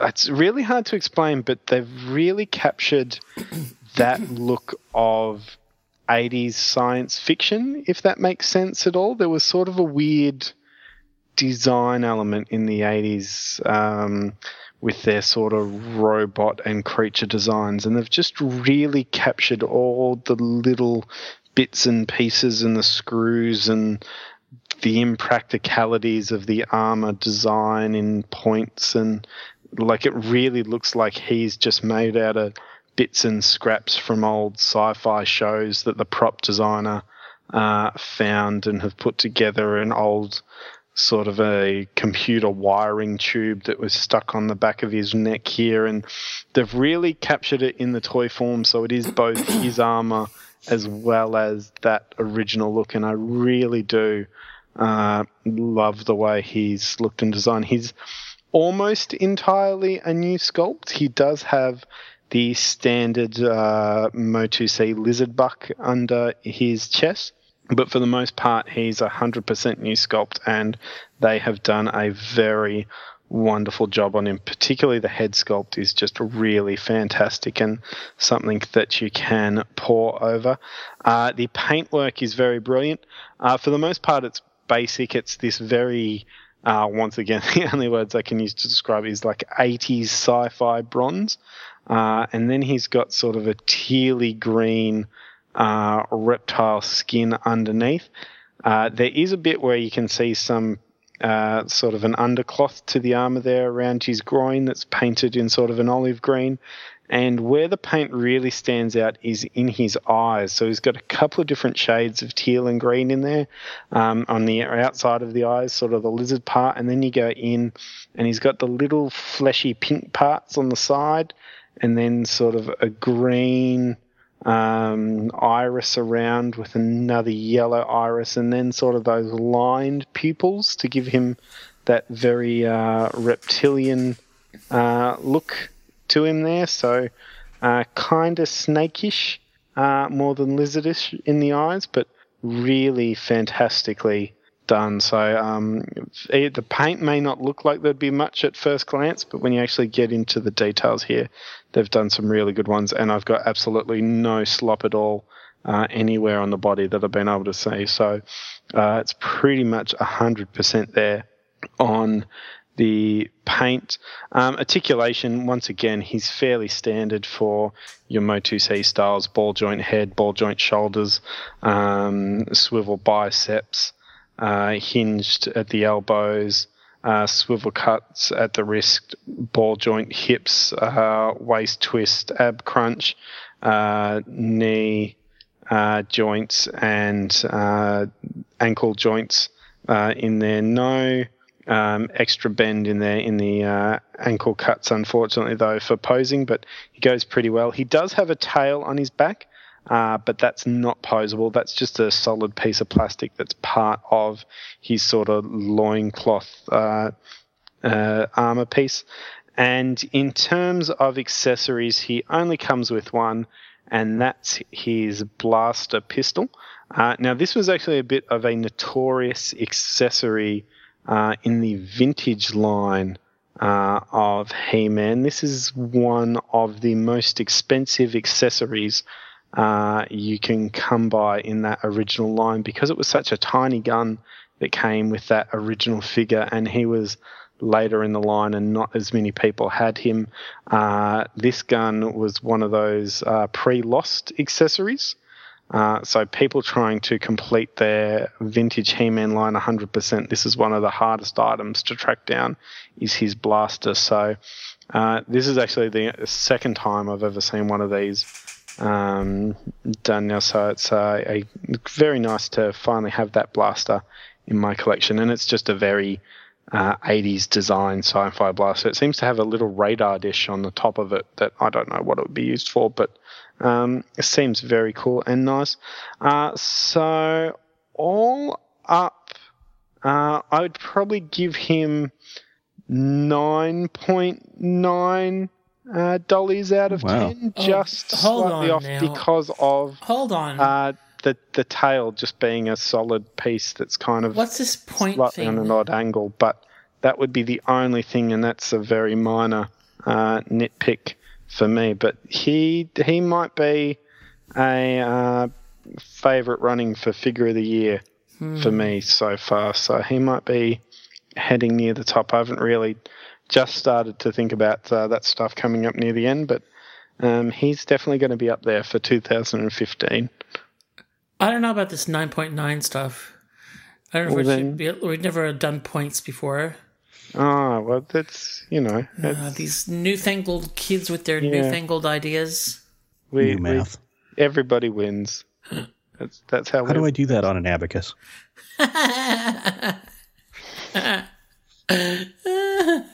That's good. I've never seen that movie. Yeah, wow. It's bad but good at the same time. Okay. There's because they didn't have the budget for it, so it's set on Earth, and he has to help Courtney Cox out, and they eat fried chicken and are amazed that it's an animal and how barbaric humans are because we eat animals off tiny white sticks. But there's some really good stuff. There was a lot of the designs were done by Ralph McQuarrie, who should be a familiar name to a lot of geeks out there. Frank Langella's performance as Skeletor is fantastic. Dolph Lundgren's Dolph Lundgren.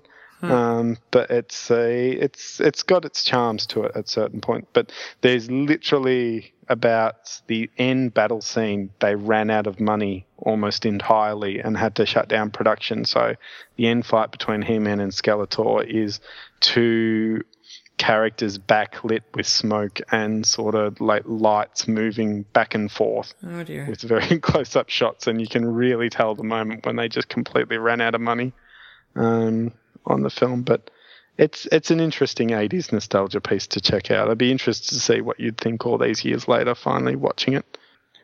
He looks very Power Rangers villain to me.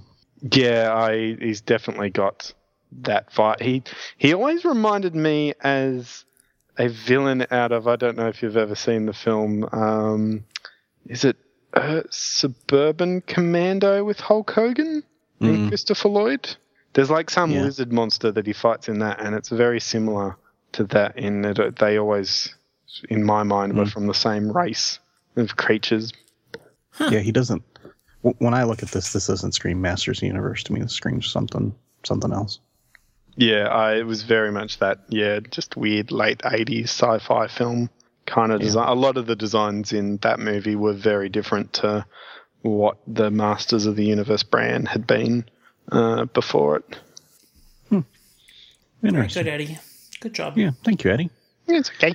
You're welcome. And after that, we will be right back with another Toy of the Week.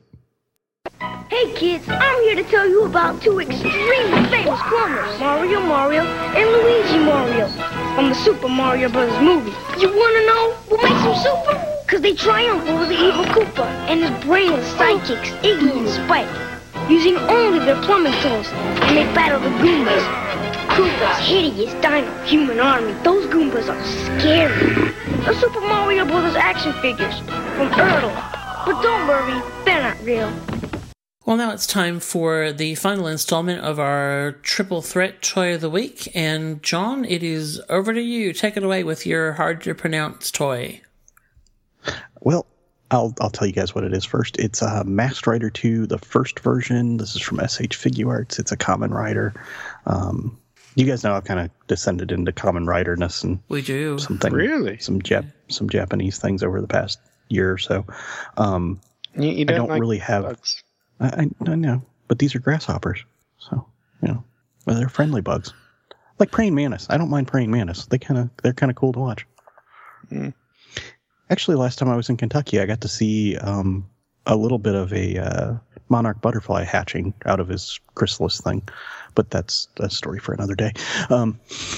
Anyway, I'm not a most of my Rider love probably comes more in the Heisei era.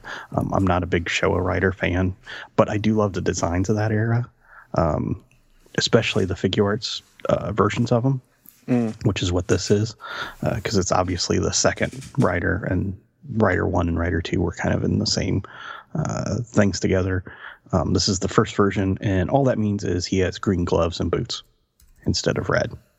Of course. Later on in his era, he changed a little bit, but this is late 80s, or not late 80s, the 80s version of Kamen Rider. So it's a little grittier, a little they look more like motorcycle riders than the modern ones do. Not quite as many characters and things, but this is kind of, as Eddie alluded to, more of a bug design. The grasshopper design is very evident in this guy, so probably what a lot of people think of as the classic Kamen Rider, and what we saw here in the States is Masked Rider as well. So it's SH Figuarts, comes boxed. If you guys have ever seen Figuarts figures, they come boxed. They come in a little tray, and the little tray has all the accessories and the figure and stuff in it. This is a 2010 release, if I'm reading the box correctly, so it's a little bit older one. I think that shows, and I'll talk about that a little bit later on. I just got him this year because I got a good deal on him.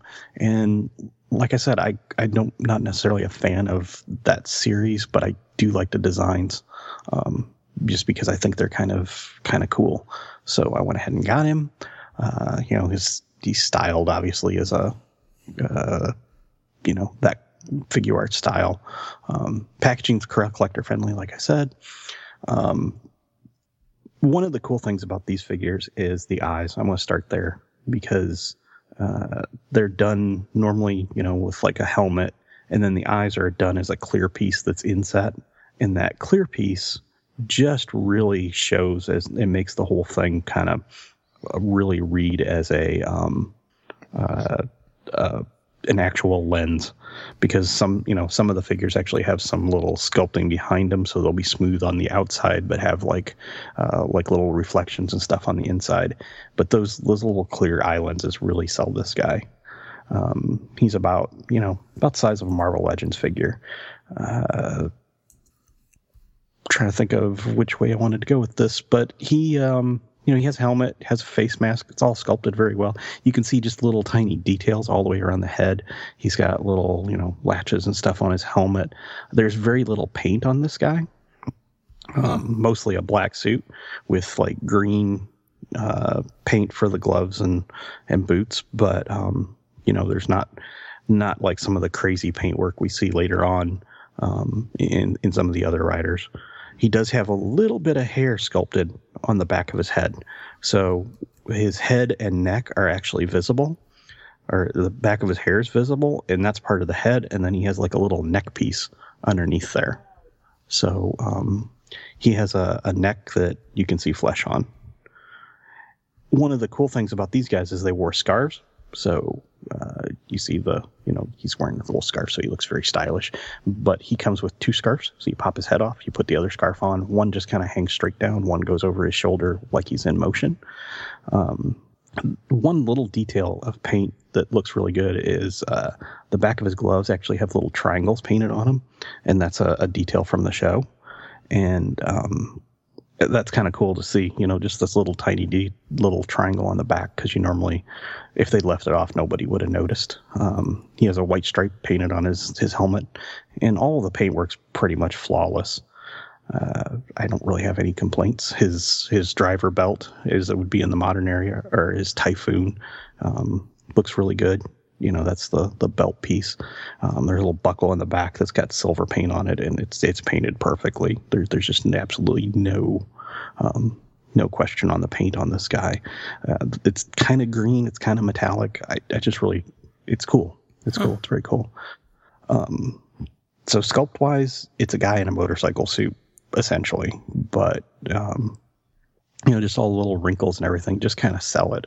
If one thing that kind of drew me to the figure arts of these guys is they look like little people when you take pictures of them. They look realistic, and I really love that about all of the figure arts I've gotten from Kamen Rider. So that's kind of cool. Also, playing into that is they're articulated, and that's obviously a selling point for figure arts. And this guy has all the articulation that you would expect. He's got toes, elbows, ball jointed shoulders. He's got the ball joint on his head and then the one in his neck. So he's got like the double ball jointed head. So you can get a lot of tilt and motion out of that head. And because it's such a expressionless face, he doesn't have a mouth because it's covered by a faceplate.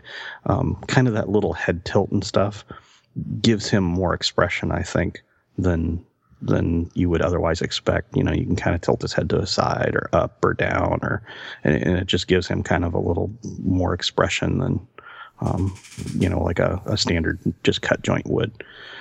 Kind of a cool thing, he's got ankle rockers. Now, one unique thing, or at least I think it's fairly unique, I don't see this in a lot of places, is I think the ankle piece that's part of the foot feels like it's made out of metal. So what I don't know is if it's metallic or not, but I think it's there just to add a little strength and weight. It actually works pretty well. I had this guy upstairs next to my TV watching table, and I was just playing with him for a few days, and it's a matter of, you'd put him in a pose and you think, oh, well, let me try this. And you could just put him in all these like natural looking poses, and he just looks good in all of them.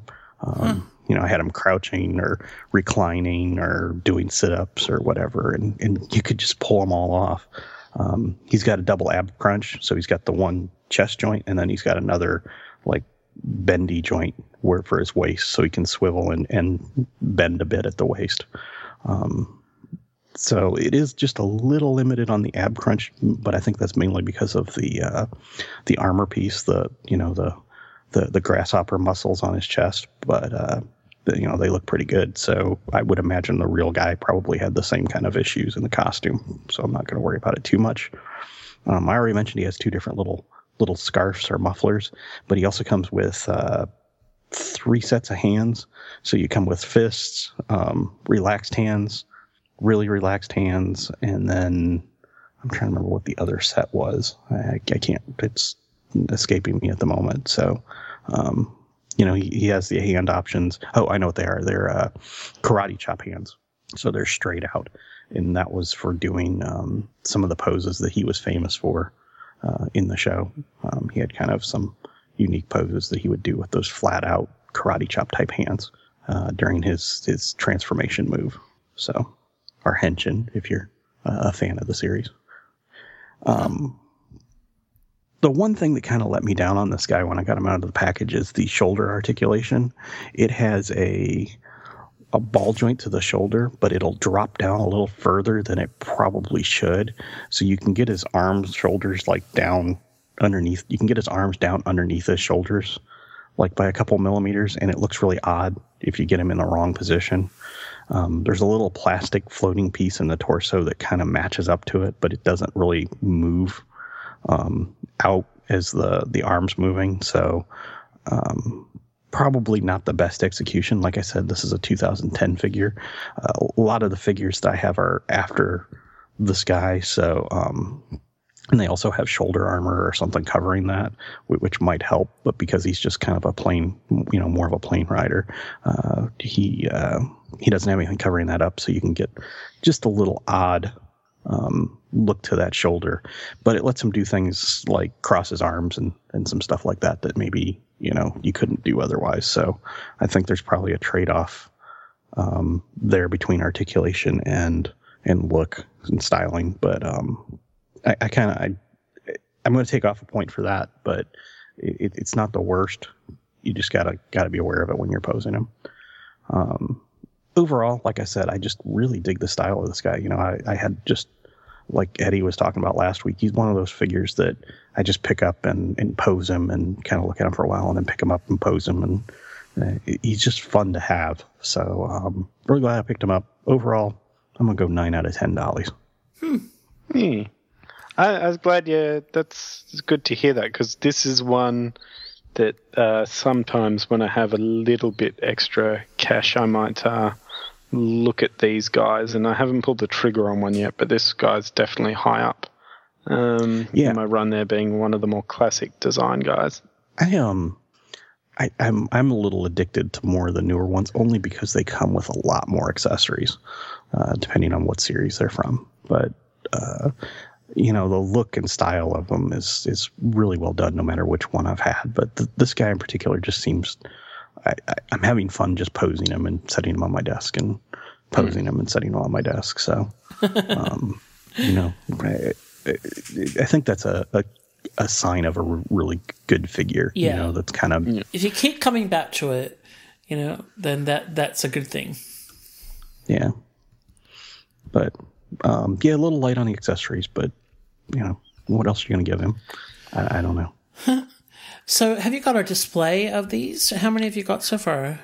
5, 6. I don't have a display yet. They're all waiting to have pictures taken and stuff for the website. So I'll take pictures and I'll think of something else I want to take a picture of. And, it's kind of hard because of all the accessories and stuff. So I think, I missed this, and this, and I need to go back. And I've got an idea for a display. I just haven't put it together yet. Cool. And I'm sure that'll change because I'll probably get some new ones between now and when I actually get around to doing that. But this guy's actually right in front of my keyboard right now, so I think he'll probably be there for a while. Cool. Very good. Well, thank you very much for that, John. That is our last of our 3 toys of the week. And we are nearly at the end of our show. We will come back with a little bit of feedback from you before we wrap things up. The Unmen are back for revenge, and they want Swamp Thing! Weed Killer's poisoning Swamp Thing's home! Who can save it? Swamp Thing! thing! Nobody poisons the swamp trap!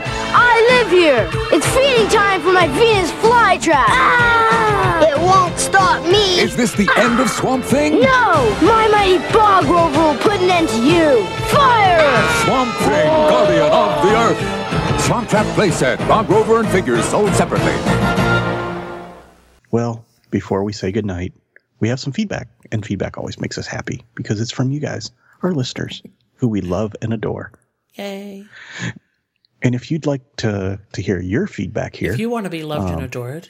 yeah, you can send us email at podcast@actionfigureblues.com. And if you send it to us, we'll probably read it out because we love you guys. And Scott, Yes. you have our first bit of feedback. I do, and this was from Twitter from Peter Bierce, and he said, have you guys done a Batmobile toy retrospective? I don't remember. That would be cool. And I don't believe we have, but I do believe that would be extremely cool. I thought we had. Did we do a Batmobile one? I thought we had. Oh my god. Did we do it with a guest? No, I don't think so. Maybe? I don't know. Well, okay. We'll have to have Arnold research that. Yeah, because I have an idea, if we haven't done one, of someone that would be great at doing it with us. And then I suddenly thought, oh my gosh, I wonder if we did that already and did it with a... We did! with Dean Aikins, also known as Dr. Terrific. We did episode 111. Oh, wow. Yeah. I know. Oh, and I was on the show. There you go. God. So, yes, Peter. So to answer your question, Peter, yes, we have done. Yes, we did. Wow. I know. Well, we've been doing this too long. Yeah. Ironically, yesterday I was kind of, asking around what people wanted me to review today, if they wanted something newish, which was going to be the Kamen Rider. And Cool Dad Matt actually said Kamen Rider Figure Arts. So hopefully Cool Dad Matt is happy now. Hey. But Hersticon actually came back and said that he would like us to do a Panache Place Voltron. And I actually went back and looked, and we had already done the Panache Place Voltron. Must have been Adam. It was Adam, and it was way back in episode 32. And I was actually on that episode, and that's why I remember doing it. So yeah, we actually had done that, but way back there. And I was surprised that I remembered it when it was that far back, because I didn't think it had been that long, but it was there, which surprised me because I didn't think I was on that early in the show, but apparently I was on since like episode 25 or something. Really? 22, yeah. I didn't realize it went back that far. So thank you guys for listening all the time, and thanks to Hersticon for being a listener too. And he was going to go back and check out episode 32. I was still in kindergarten when that episode came out. Now come on. It's last year. Funny thing at time zones, actually, you were saying you sent this out yesterday, but I remember getting this tweet, and that was this morning for me as I was walking around. Also on my way to breakfast, so weird. Do you have any Voltron love, Eddie?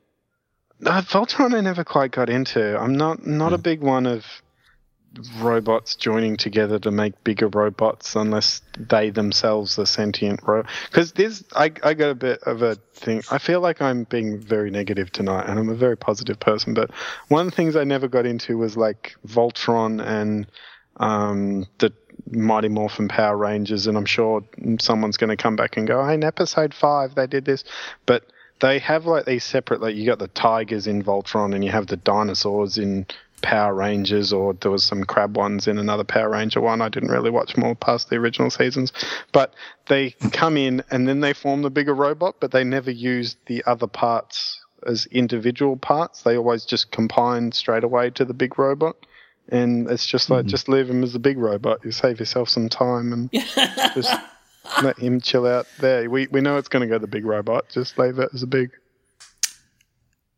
I think it So, would have been that's quicker to talk about things that you don't hate tonight.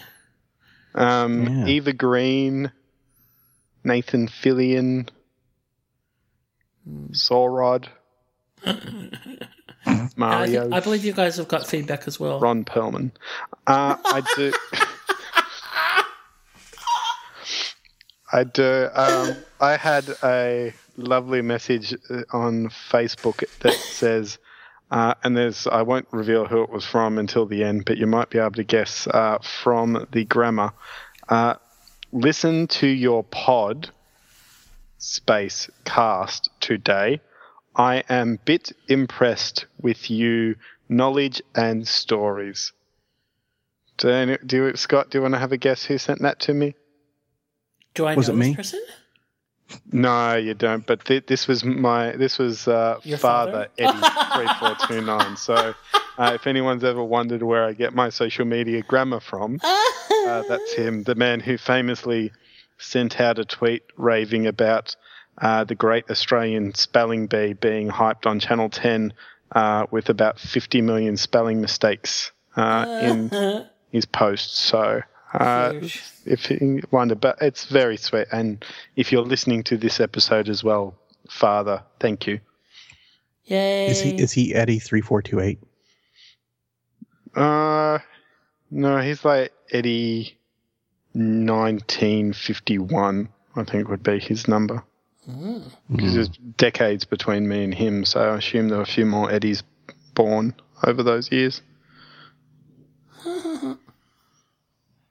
Eddie is the Ultron of the AFB universe.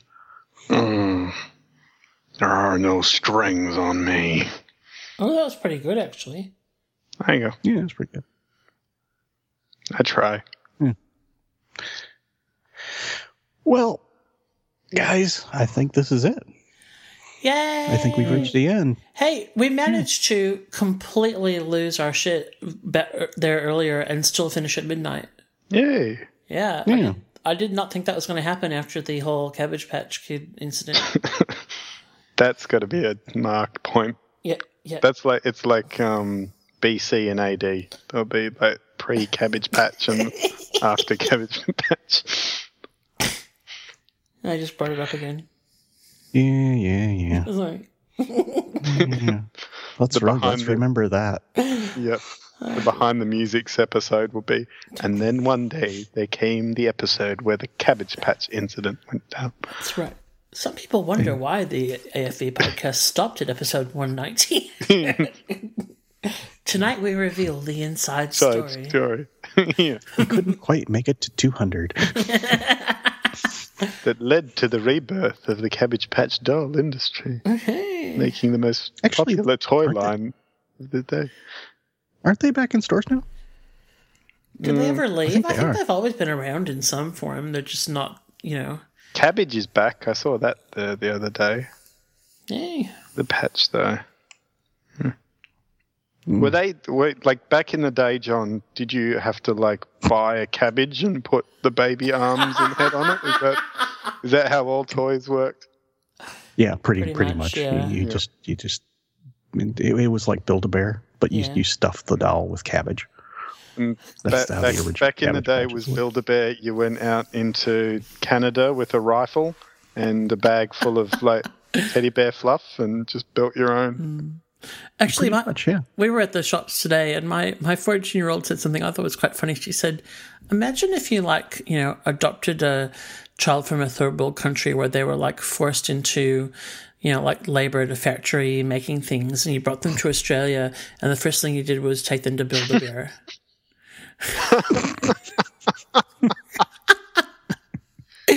Oh, that's one of those jokes that I'm jealous I didn't come up with myself. It was really funny. The funny thing was then, pretty good. Like we spent like an hour trying to explain it to my 12-year-old, and then I was like, "Just don't even worry. Like it was just forget it." She was like, "I don't understand why that's funny." Come with us; it'll be fun. And then they have flashbacks, and they're like curled up in a corner. Oh, make it stop. My mum used to, I had a thing as a child, I made a comment of because they're talking about the kids, making clothes for 10 cents a day or something. And that was around the time of all the, sponsor a child and all that. And I made a horrible comment as a 6-year-old or whatever, mind you, of, oh, we should sponsor one and then he can make our clothes and then we don't have to. Not realizing how those things really worked and the serious situation behind it, which nice. And out of the mouths of kids. We're not all. I like your one story better. I'm tired. I'm ranting now. Yeah, we should go. Okay. Well, guys, good night. Remember to have your Eddie spayed or neutered. Yeah. Yeah, too late. Too late. Okay. See you later. Bye. Good night, Argentina.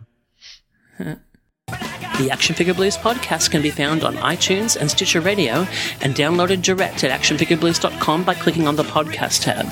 If you do listen to us on iTunes, please take a moment to leave a positive rating and review. We also have an active fan forum at afbforum.com where you can join in with all of the hosts of the podcast and many other collectors to discuss news, new releases, old lines, and engage in trades and sales in a safe community. Please join us there. While you're at actionfigureblues.com, please don't forget to check out our sponsors like Mike's Comics and Stuff, shelflife.net, and the Pop Culture Superstore, who help keep our site running. You can also find us on Twitter at AFBlues and on our Facebook page at facebook.com/actionfigureblues. Thanks for listening.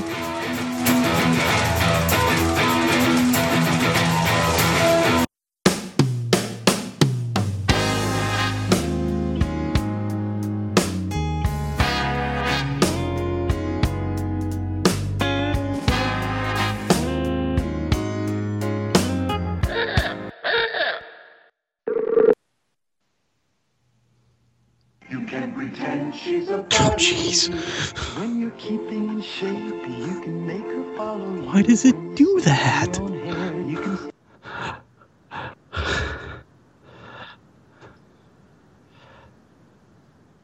Oh, thank you.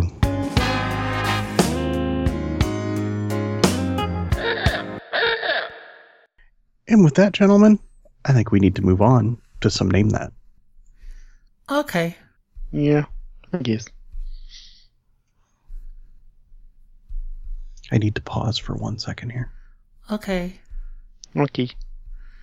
Do we have to pause as well, or? Is this the audio clip? No. It's a sucky toy. No. It's a pause toy.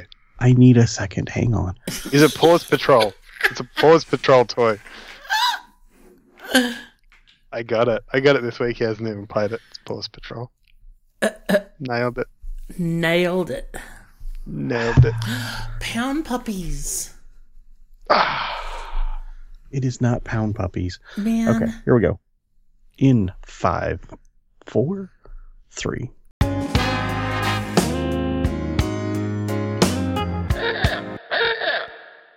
Oh, so wait, Scott, you haven't seen Master of the Universe movie? No. So when I say good journey at the end of every episode, that's just...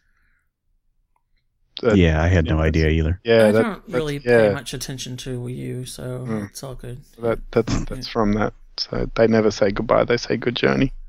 Uh-huh. Yeah, I thought it was a Hobbit thing or something, to be honest.